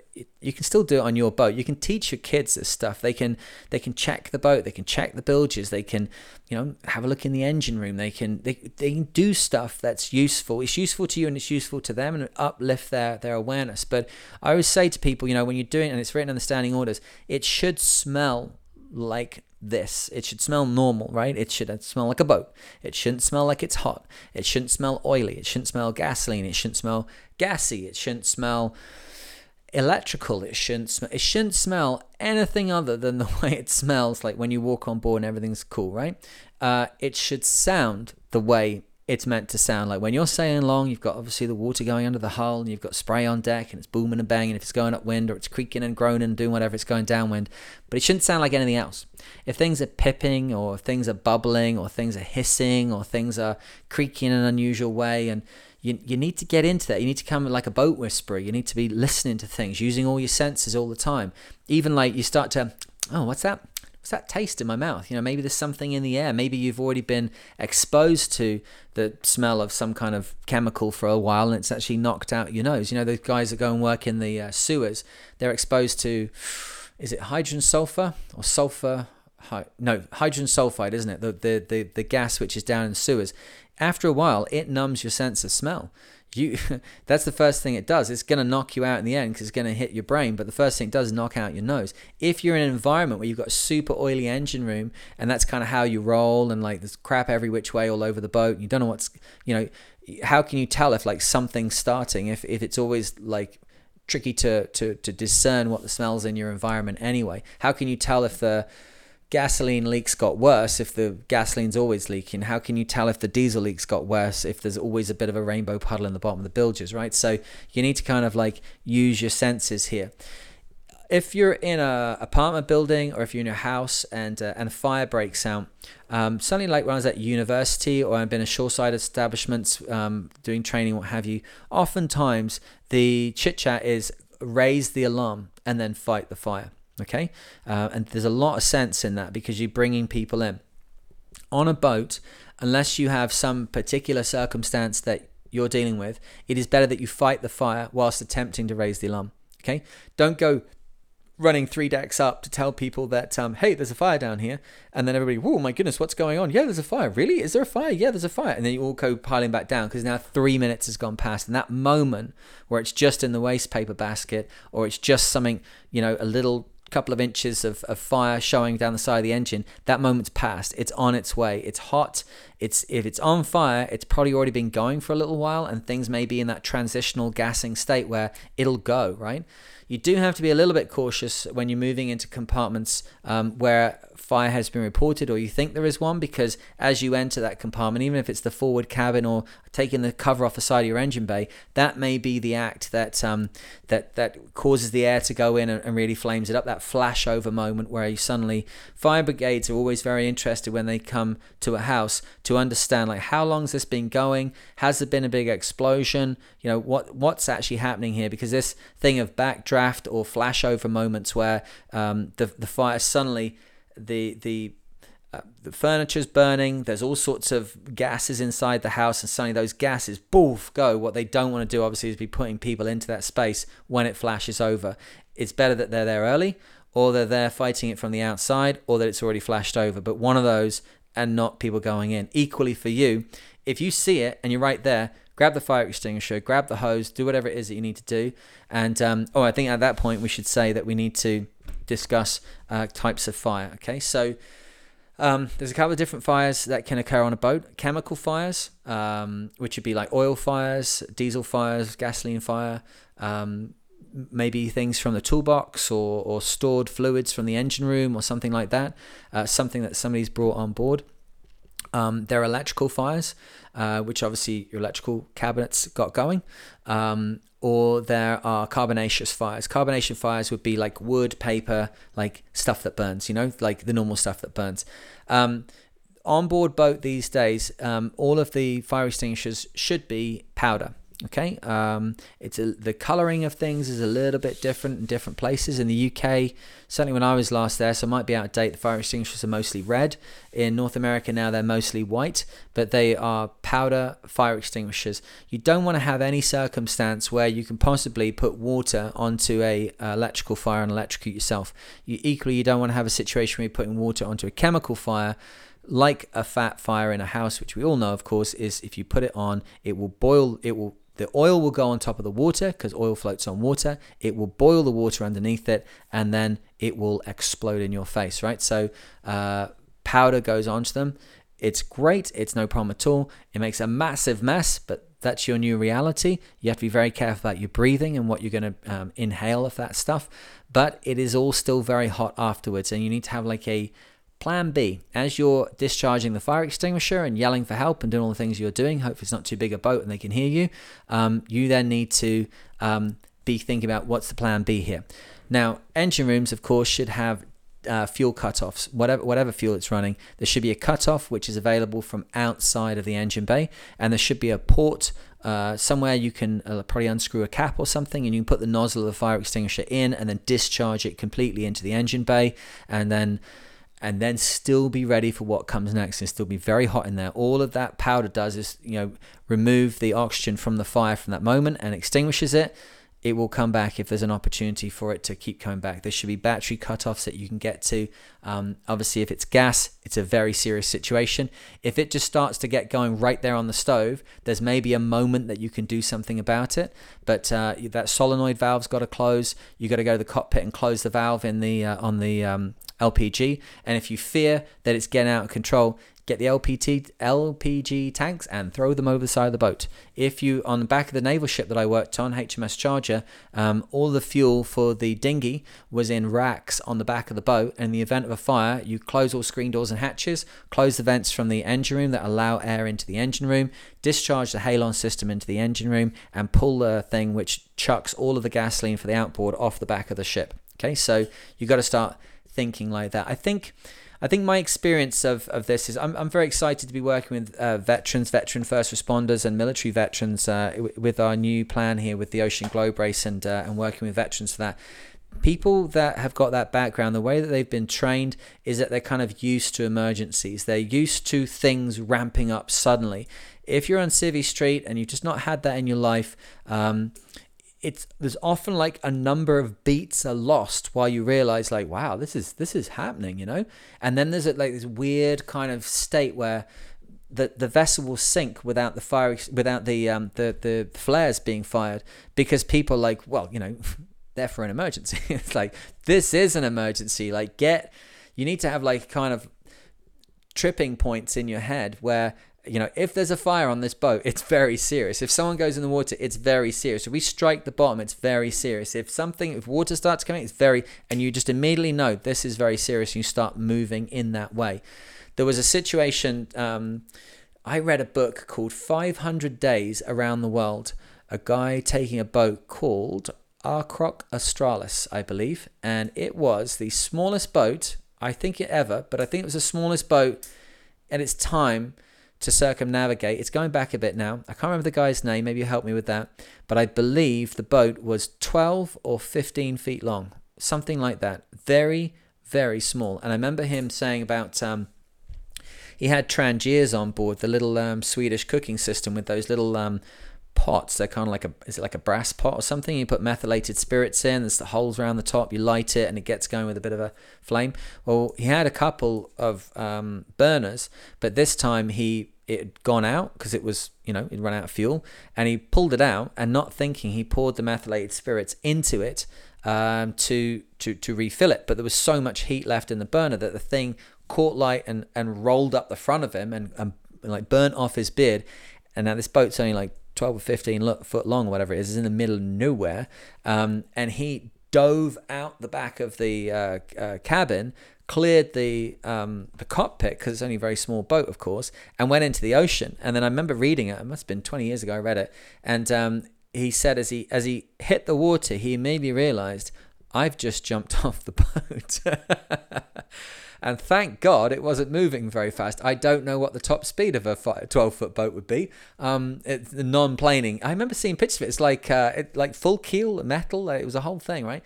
But thank God he turned and then had like this express moment and was able to get to the back of the boat and get himself back on the boat. And he burnt the cabin out, made a right mess of everything. But he survived it.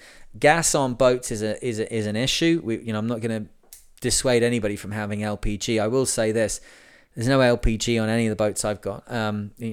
Take that as you will. We use alcohol. The Origo stove, which I mentioned in Sears for cooking, is very slow. But if you use a sealed kettle with a lid and a spout that's kind of got a little closure on it, it does a good job. And the great thing is that a fire with alcohol can be put out with water. And there's plenty of water on a boat, right? You could have a whole galley on fire, and you just direct your hoses if you've got that, or your buckets if you've got those, direct it to it. Now, if it gets out of control, you got a problem. You got a serious problem, and you're gonna have to start making a plan. Obviously, you need to get your life raft, your grab bags, or your kit. People's VHFs, all that stuff should all be in a place ready to go anyway. What you can do, if there's a lot of smoke but it's basically out, you're going to need to know which way your boat sits to the wind. Always good to know that anyway for parking maneuvers, for your own safety. If the sails come down, what angle is this boat going to be at? Sailing along with the boat on fire is pretty kind of water world. I would maybe err on the side of stopping sailing at this point, and just get as physically far away from everything as you can. What you could do is launch the life raft. It's got a 30 foot, is it 30 foot or 30 meters? I should know this. I think it's 30 meters, 100 foot, isn't it, of painter on it. If it's on fire, put that life raft in the water. Get all the kit into it as fast as you can. Tie it tightly on the back of the boat. If this thing's out of control, and now you're going to have to try and be downwind of it as well. So think about where everything's going to be in this, because you do not want to be like downwind getting choked by everything. But it's probably not going to be that bad. You'll be very low, and even if it's big chemical fire, it's going to be up above you. But you cannot be anywhere near. If there's if that LPG tank blows up, that's a BLEVE. That's a pressurized vessel, which is an explosion is occurring inside the pressurized vessel. That is a very serious explosion. LPG on fire is bad. LPG tanks on fire is very bad. And obviously things like if you've got diving tanks and they're aluminum tanks, aluminum will melt at quite low temperatures. It certainly will not come pressure bearing. It will not hold 3000 psi. If it starts to get way too hot, if you've got 3 dive tanks lined up somewhere, make sure you're not stood above them wondering, hey, I wonder what's going to happen next, because when they go, that release of air won't explode in the same way, but it's going to be a sudden release of pressure, and you cannot be near it. You're just a big meat sack, right? You'll get blown to pieces, so you got to be out of the way. The thing is here, like, can you stay tethered to the boat? Maybe you get a load of rope and make the tether longer. If it burns itself off the boat, well, I'm probably not going back to the boat anyway, right? But you want to be as far away as possible. And I think there's a good point to be made for watching for smoke inhalation. In a house, it's bad. Staying low is very important. On a boat, obviously, everything's plastic, and I don't think they're really taking that much notice to make sure that the covers on your 1970 Westerly Centaur are actually made of something which is not going to kill you if it starts to get into your lungs. So, yeah, be very, very cautious with that. The thing always with any of this is to play what if. Is to sit down with the people who are on the boat and just have a beer, like smoke a cigarette, chat, discuss what happens if it goes wrong, because you're probably very smart and you know your boat really, really well, and you've got your phone, you can get online and look at stuff and just say, like, okay, what if the mast breaks? What if the keel comes off? What if we ground? What if, all these things? Just play what if with them. So where else we got? Collision. Okay. Let's keep moving along here. We're at an hour and 35. We're aiming for 25 minutes in this, and I still have to do Maydays. What I'm going to do is I said about Man Overboard. We will do that. I'm going to do that as a separate whole thing. I don't think I'm even going to wait until like M is for Man Overboard. It's a bit silly anyway, because it should be under P for Person Overboard, right? But I'll maybe just do that as a whole thing, and I'll maybe do it quite soon, because it's very, very important to understand how that can go down. But yeah, it's so if we're going to say that grave and imminent danger is somebody in the water, fire, grounding, collision. That's your main things. Piracy as well, but that's not damage. So collisions can occur. They can occur in port, where bits of other boats get stuck in your boat. They can occur at sea, where you drive over things. Everybody is permanently petrified about containers and the fact that there's all these containers driving around all the time. I got to say, I've never ever seen now I'm going to jinx myself now, aren't I? I've never seen a container at sea.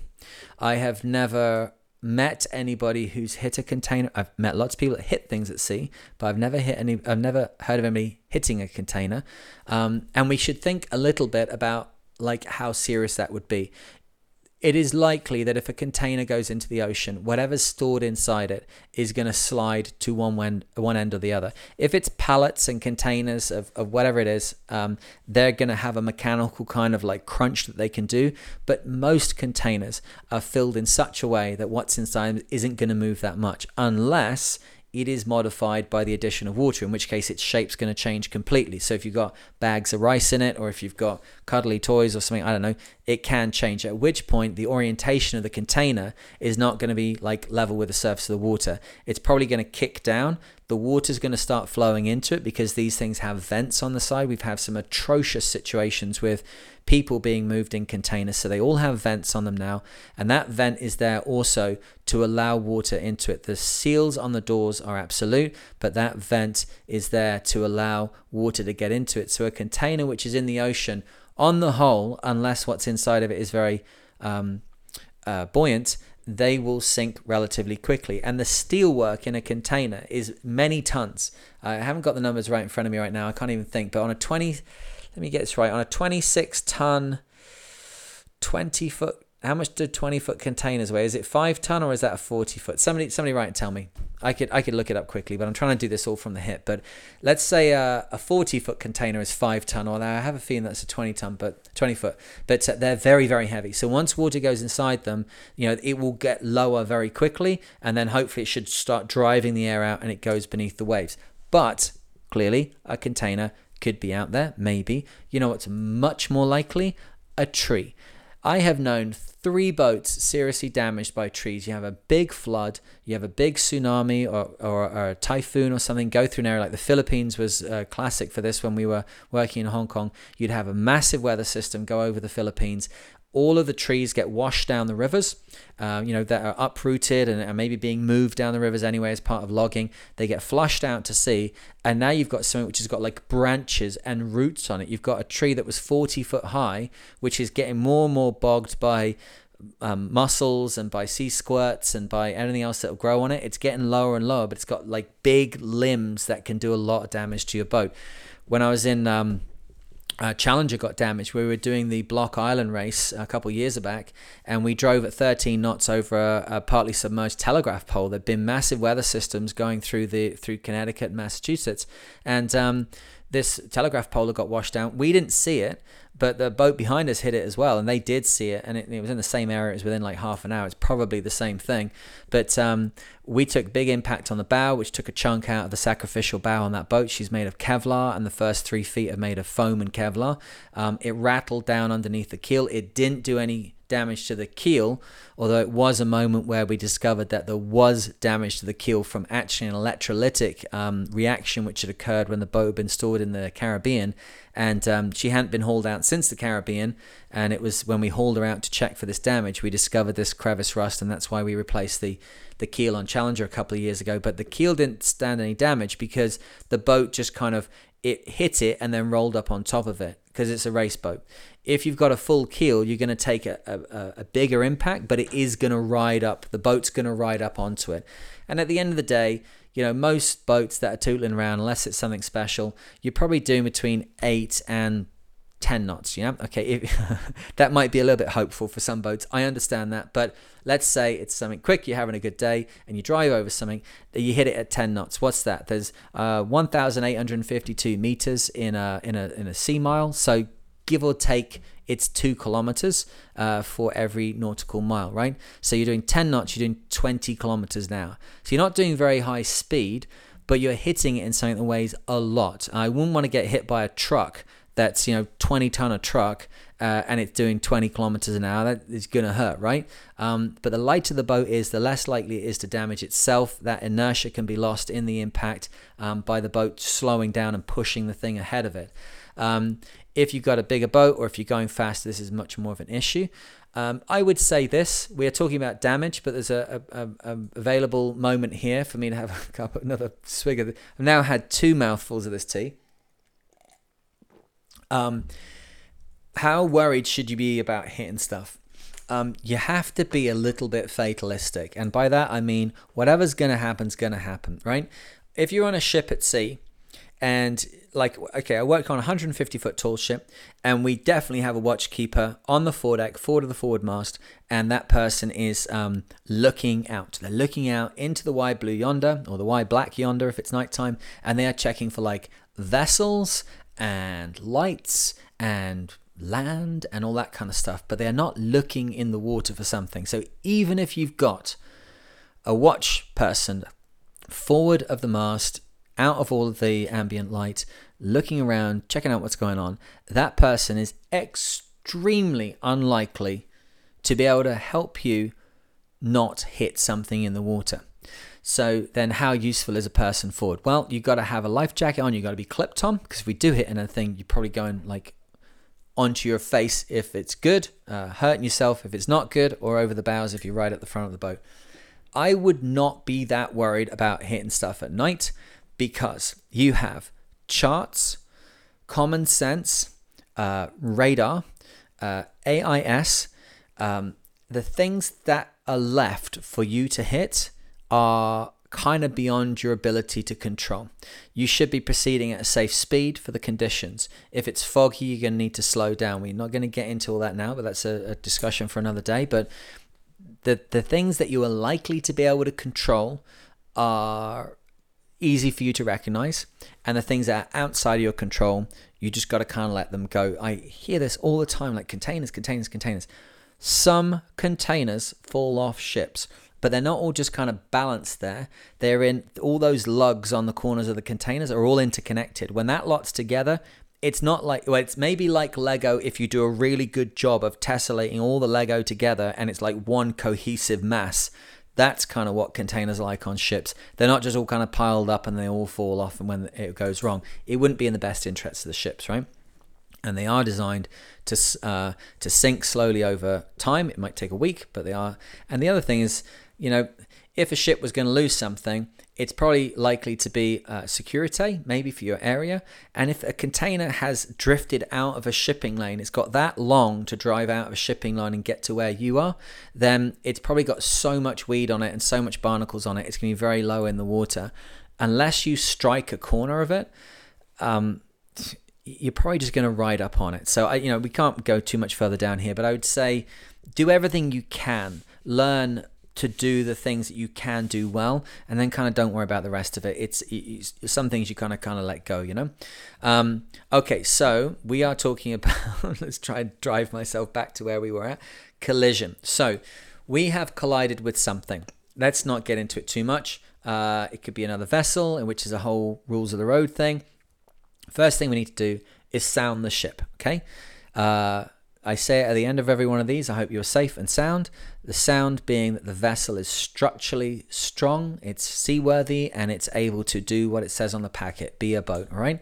You have to sound the ship. You got to go and check on deck and try and look over the sides. You got to go inside and look around with a torch. You've got to be checking for water. You've got to be checking for hydraulic leaks if you have hydraulic systems, for oil leaks if the engine has been seriously shaken or something might have broken on the engine. You've got to check for people injured inside the boat. Remember, when you collide with something, everything stops real quickly. The great worry for me, really, in the event of a collision at sea in the boats I've got, is that somebody falls and that we then have both the collision issue and we have the injury that we're dealing with. That it's kind of like the Germans in the Second World War. Don't get split on two different fronts. It's not going to work. You've got to keep all your eggs in that one issue you're dealing with. Don't allow it to be two different things. It's another reason why we always say one hand for the ship and one hand for yourself, because if something untoward happens and your boat suddenly stops, you're swinging away from the companionway, but you still got your hand on it and you swing back in, and it was a big story and that's it, but you weren't actually hurt, right? So we check the people. Everyone's safe. We sound the ship. Is the ship. Now, if it's not and there's water coming in, we're kind of doubling back round to where we were earlier about bilge pumps and chocking things and plugging things and fothering things. The one thing I want to bring here now is that if it gets real bad, like you've got a big hole in the side of the boat, I haven't seen it yet. I need to watch this Robert Redford film. A couple of people wrote to me and said I should watch that. Can you make a blanket patch to go over it? If it's really big, you need to if you've got, let's say we've got a big hole in the bow or something, we're going to need to immediately reduce sail and try and heave the boat to and stop water from coming in as much as possible. At least tack so it's out of the water as much as you can, so you're not shipping water, okay? Had the Titanic stopped and stayed stopped and not actually run its engines for another, 11, 12 minutes until it finally came to a stop, a lot less water would have come in the front of it. You just got to stop as quickly as you can. What you can do is get something like I wouldn't say your storm saw, because your storm saw might be useful for like what comes next, but get like your number 4 jib or something like that, and you can tie a rope onto it and tie ropes onto the head and the foot and the clew, and then you can put it over the bow and to the best of your abilities try and drag it to a position where it's over and round that hole, and then the pressure from outside will push that blanket patch, push that material into the hole and give you some kind of chance to stop the water coming in. If this is going to be a long-term situation where you're actually trying to deal with saving the boat from an extreme collision at sea a long way offshore, you're going to have to be starting like fashion patches, and that's going to require wood, it's going to require screws, bolts, it's going to require all sorts of things. But in the event that you are relatively close, or you can do your mayday and get people coming, a blanket patch can be a way of filling a big hole and kind of secure it. My dad actually taught me that. I was we had a boat in the UK on Lake Windermere, and it was parked near, is it called Hen and Chick Rock or something like that? It's actually mentioned Swallows and Amazons. It's right near Windermere, just around the corner from where the ferry is at is it called Ferry Nab or something? Anyway, the boat came off its mooring, broke its mooring, whatever it did. It clipped a boathouse and then it went aground. It was a westerly Nomad, 24-foot westerly Nomad, bilge keel boat, and the bow of it came to rest on the shoaling ground next to the shore. Its bow was underwater, probably a third of it was underwater, and the stern was still afloat, and that's how it kind of come to rest. And me and my dad drove up there like the day after Christmas. We'd heard this news. It was like, I don't know, 1992 or something, and we got there. And if my dad might not have been the greatest sailor, but my God, in the event of a accident, you get down on your knees and pray for somebody that's that inventive and mechanical and just incredible tenacity when it came to problems. Like anybody else, you got a 24-foot boat that weighs 5,000 kilos, like 10,000 pounds. It's sunk in, I don't know, what would that be, like 6 or 7, maybe 8 feet of water, and a third of it's underwater, and you're there with your 14-year-old child. Well, he had a plan. I guess he was thinking about it on the way up the motorway, because it was like 300 miles he had to drive. But he got this. It was actually an old inflatable bed. He cut the inflatable bed, so he had a top slice and a bottom slice, and then he put bolts. He wrapped bolts in the material on the corners, and then lashed around those. So he had like a square patch, and we fed that over, and then he just bailed like a maniac for like 10 minutes, and that a little bit of lowering of the water inside the boat created a pressure from outside, and then the blanket patch was kind of in place. It wasn't a full hole, it was like a punched in section with a lot of splits and that, but it was a lot of water was coming in, and it worked, and he got it floating. Put an anchor out, and then we got the engine going. And the only thing he did is he dislocated his thumb actually, trying to get the engine started. He started with crank. It was an old Volvo, is an MD1, is it? Those little Volvo engines, the single potlers, it's not much past a hit and miss, and he was cranking it and he caught his thumb. And I remember, because we got the boat all sorted back out, dried out and everything, got it back to the marina, got it lifted out. We're driving back down the motorway. Oh, you know what? No, we didn't take the marina. We put it on the trailer, and then we were driving down the motorway with it. And he used to be a truck driver, and he's driving along. He's like, it's too far forward on the trailer. I'm like, I haven't got much to offer. I'm like 13 years old. Like, okay, Dad. He says, don't worry, we'll sort it out. So we go to this motorway services, like a gas station at the side of the highway in the UK. And he releases all of the straps on this boat, which is sitting on three bilge keels on a double axle trailer behind our like SUV, whatever it was. He releases all of the straps and resets them so that they're like, they've got the amount of slack in that he wants. And then he backs with me not in the car, he backs across the car park at like warp speed and slams on the brakes. And this little like 4-ton boat, whatever it was, goes chugga chugga chugga back down the trailer, right up against these stops he put in place. He comes out, that'll be that, and lights his pipe, a little bit of pride, ties it all back down again, and off we go, and it's balanced perfectly. When we got home, we realised there's like 1,000 litres of water still in the anchor compartment we hadn't got out. So he was good, but he missed things. But his thumb was getting sorer and sorer, so he went into work the next day as a mechanic, and I helped him there. And I can't remember exactly the situation was, but I was there, and this guy came in who was a doctor, and Dad's like, "Oh, my thumb's a bit sore," It's like looking at, he's telling the story of like how fantastic he was, like fixing the boat. He wasn't a prideful man, but it's a mechanic telling other mechanics and people like how he just fixed this boat and did everything else. And anyway, this doc's like, "Oh yeah, that's really, and how did that go?" And as he did it, he just pulled in that exact right angle you got to do. And my dad nearly went into orbit, but when he came back down, the thumb was back in where it was meant to be. So thank you to whoever that was way back when. But a blanket patch, which is what we're talking about, blanket patch can really help. It's a good idea. It gives you time, gives you options to do something else. And that might be that you're going to father it with all sorts of things. You're going to put wood on the inside of it. Something which we have to have for the commercial stuff on the boats is that all of the windows, all of the Perspex windows have to have strong backs, which is a piece of wood which is greater than the size of the window.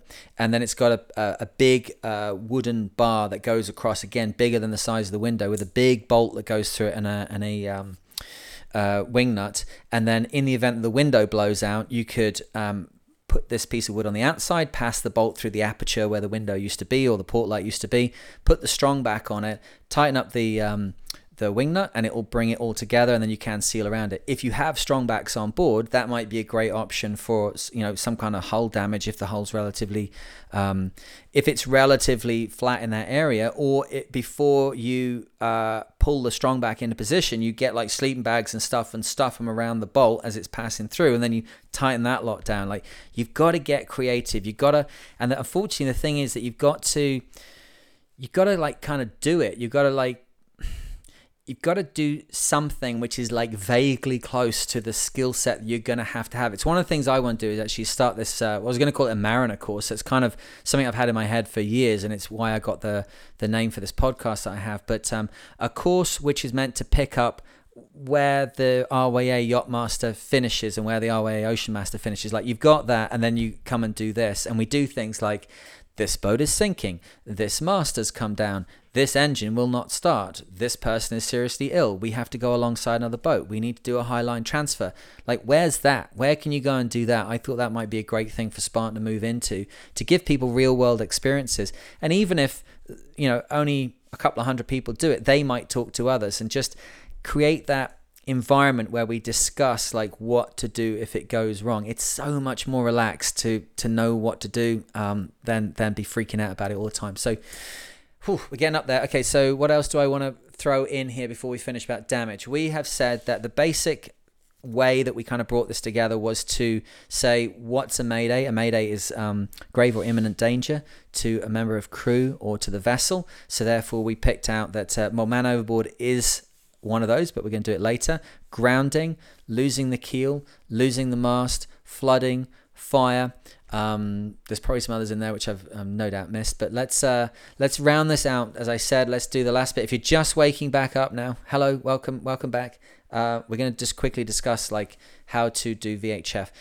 I'm not going to tell you exactly like the pro forma for doing a mayday, because it's really obvious. You have to imagine that you've got 10 seconds left on the batteries before they go underwater, or they're underwater already, and you're going to pick up the VHF, and the thing that you say in that 10 seconds is going to be enough that they will find you. And then when it all shuts off, you've got no other option. They're gonna find you from that thing. So what would you say first? Well, the first option is you got to say mayday, mayday, mayday. And it's a very good idea to say the name of the vessel. Again, I'm not doing this like you should say the name of the vessel 3 times and then say mayday and then the vessel's name. I know how it should go, but just think about it for a second. Think about it logically. Why is it that way? You got to say mayday and clear everybody else off VHF channel, and then you say the name of the vessel. And if nothing else happens, if that's all that gets out, it's likely that with AIS, somebody else will recognize, oh, I see that vessel on my thingy, and they will. And if nothing else is heard, hopefully they'll come towards you, or they'll be looking that direction, and the flares go up. Or, if you have got some kind of voyage plan, or somebody knows what's going on, maybe they'll be able to tell somebody, well, he was roughly here. Or if nothing else happens, you say Mayday in the name of the vessel. That might be enough to get some rescue to you before the batteries go. Now imagine the batteries, it's just a couple of seconds more before the batteries get covered. What else can you say in those moments that's going to help you the most next? The location of the boat. Now, it might be that you have a lat long, and it's a good idea to have a clear GPS. I always end up using there's a kind of GPS which is from the 1990s. It was on the first challenge boat I ever skippered. There was two of them. It was because those boats were built in the 90s. And it's a Leica. Is it called like an M800 or M8000 or something like that? You can get them online for almost nothing, even new old stock, and it's just a GPS. It just does that, and it displays it like real big. It does other functions and things, but I love having that, because sometimes if you get a bit too silly with your chart plotter and you're doing all this and doing all that, you can start losing the thread of like, where exactly does it say GPS on this? Now, it should say it on the VHF on modern systems. It should say it on the GPS. It should say it on the chart plotter. It should say it on like your watch, your iPhone. Like, where does it say that? Because if you have to pick up that VHF and give just a little bit of information before the batteries go underwater and all the lights go out, you got to tell Mayday. You got to say the name of your vessel, and you got to say where you are. Now, if you don't know where you are, what are you going to come up with? You can do relative to position. We are 25 miles south of Berry Head. You could say we are halfway between Kingston and Toronto, like whatever. Just come up with something which is clear and understood, and not complex. I can see the NAB light 10 miles to the north of me, and if the lights go out, that's fine. Okay, what information can you give after that? Well, you can say the nature of the problem, because if you've got a guy in the water, that's different. Don't come to the boat. If there's somebody in the water, they're around us. Don't drive over them. Help us look for them. If you've got a fire, maybe it's not a good idea for another vessel to come alongside. Maybe if you've got flooding, if you told me that you've got flooding, I'd be like getting my salvage pumps ready to drop them into your boat when I go alongside. I'd have mooring lines and fenders ready, and I would secure your boat to mine so we can get you all off. So there's different things. So you can tell them where you are and what is the nature of your emergency, right? After that, without getting into it too detailed, what can happen with sailing is you get so caught up in the details, like you get so caught up in the wood that you can't find the trees. Mayday, mayday, mayday. This is yacht Falcon, Mayday, yacht Falcon. That's all pretty obvious. I am at, and then give the position, and then give the nature of what's going on, and then start giving any other information that might be important. And then at the end of it, Mayday, this is yacht, whatever it is, okay? And then take your finger off the button, okay? You gotta take your finger off the button, else no one can talk back to you. So make sure you do that, and then start doing that. If you haven't done much with VHF before, I can remember when I first started doing much more of this stuff, it's a little bit kind of nerve-wracking. I think it's less so now because we talk on phones all the time, but it can be like, wow, this is the big time, but it's no big deal. And don't worry about using all sorts of different jargon for it. I gotta say, I do cringe when I'm watching films and they say over and out. Clearly, over means it's time for you to talk, and out means I'm not going to respond to anything you say. So we may have all had arguments around the house that go something like that. But at sea, if you're saying over, it's like the continuation of the conversation. If you say out, there's no continuation. So it doesn't really matter. In the event of emergency, it doesn't matter at all. Over can be very useful because that means like I've kind of come to the end of what I'm saying. But more professional seafarers, certainly fishermen, they're not saying over all the time. They'd be cheapest. Fishermen would say over like billions of time in his life because they're forever chatting to each other. Just talk and make sure that it kind of comes to the end of what you're saying, and then release, okay? And then they'll talk to you, and then there's a little gap. If they're professional, they'll say over. If it's like the Coast Guard or something, and then you go back on it. Don't get caught up in like how exactly the details are. That might be something you pick up later on, but this is D for damage. It's not D for diligence in like using the correct jargon. Just get the message out there that something's up, and bear in mind that even with a decent sized mast, you're probably not looking at more than 20 to 30 miles range. So the next thing after that is signaling to get people off the boat. So signaling, with flares and with heliographs and all the rest of it. So I'll go into that at a different time. I'm trying to keep this inside of 2 hours here. I'm failing miserably. But the D is for damage. I think grounding, keel loss, losing the mast, fire, someone in the water, but we're going to do that another time, and colliding into something. And the points that I brought to bear there, I hope that's off the cuff. I'm sure I've made mistakes, but this time, I did have that note. It says Mayday. Okay, so that's easy, so I did that.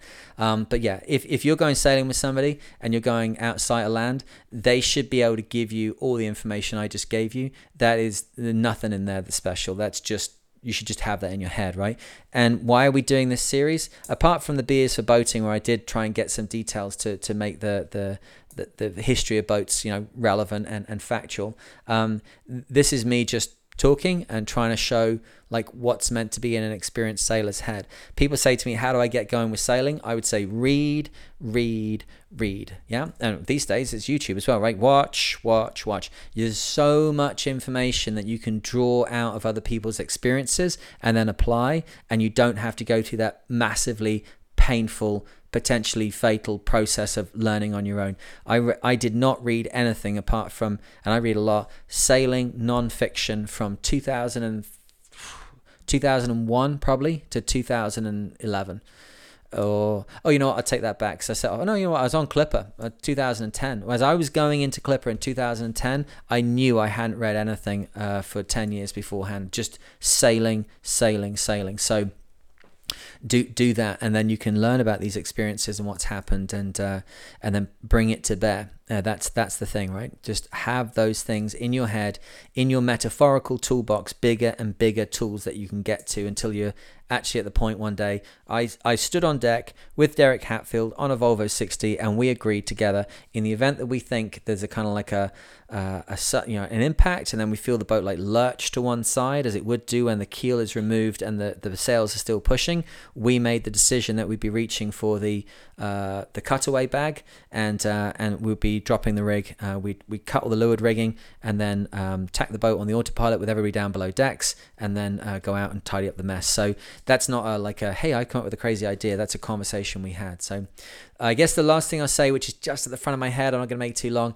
If you've got rig cutaway gear, put it in a yellow dry bag, mark clearly on it what it is, and put it somewhere where everybody knows where it is, not in, like tossed in the back of the lazarette or something. Same thing with your first aid kit, with your grab bags, with your tow kit, with your lost the rudder. No, I didn't talk about that, did we? You know what? I'm gonna talk about losing the rudder in another one, like what to do, because there is some really good advice with that, which goes far beyond.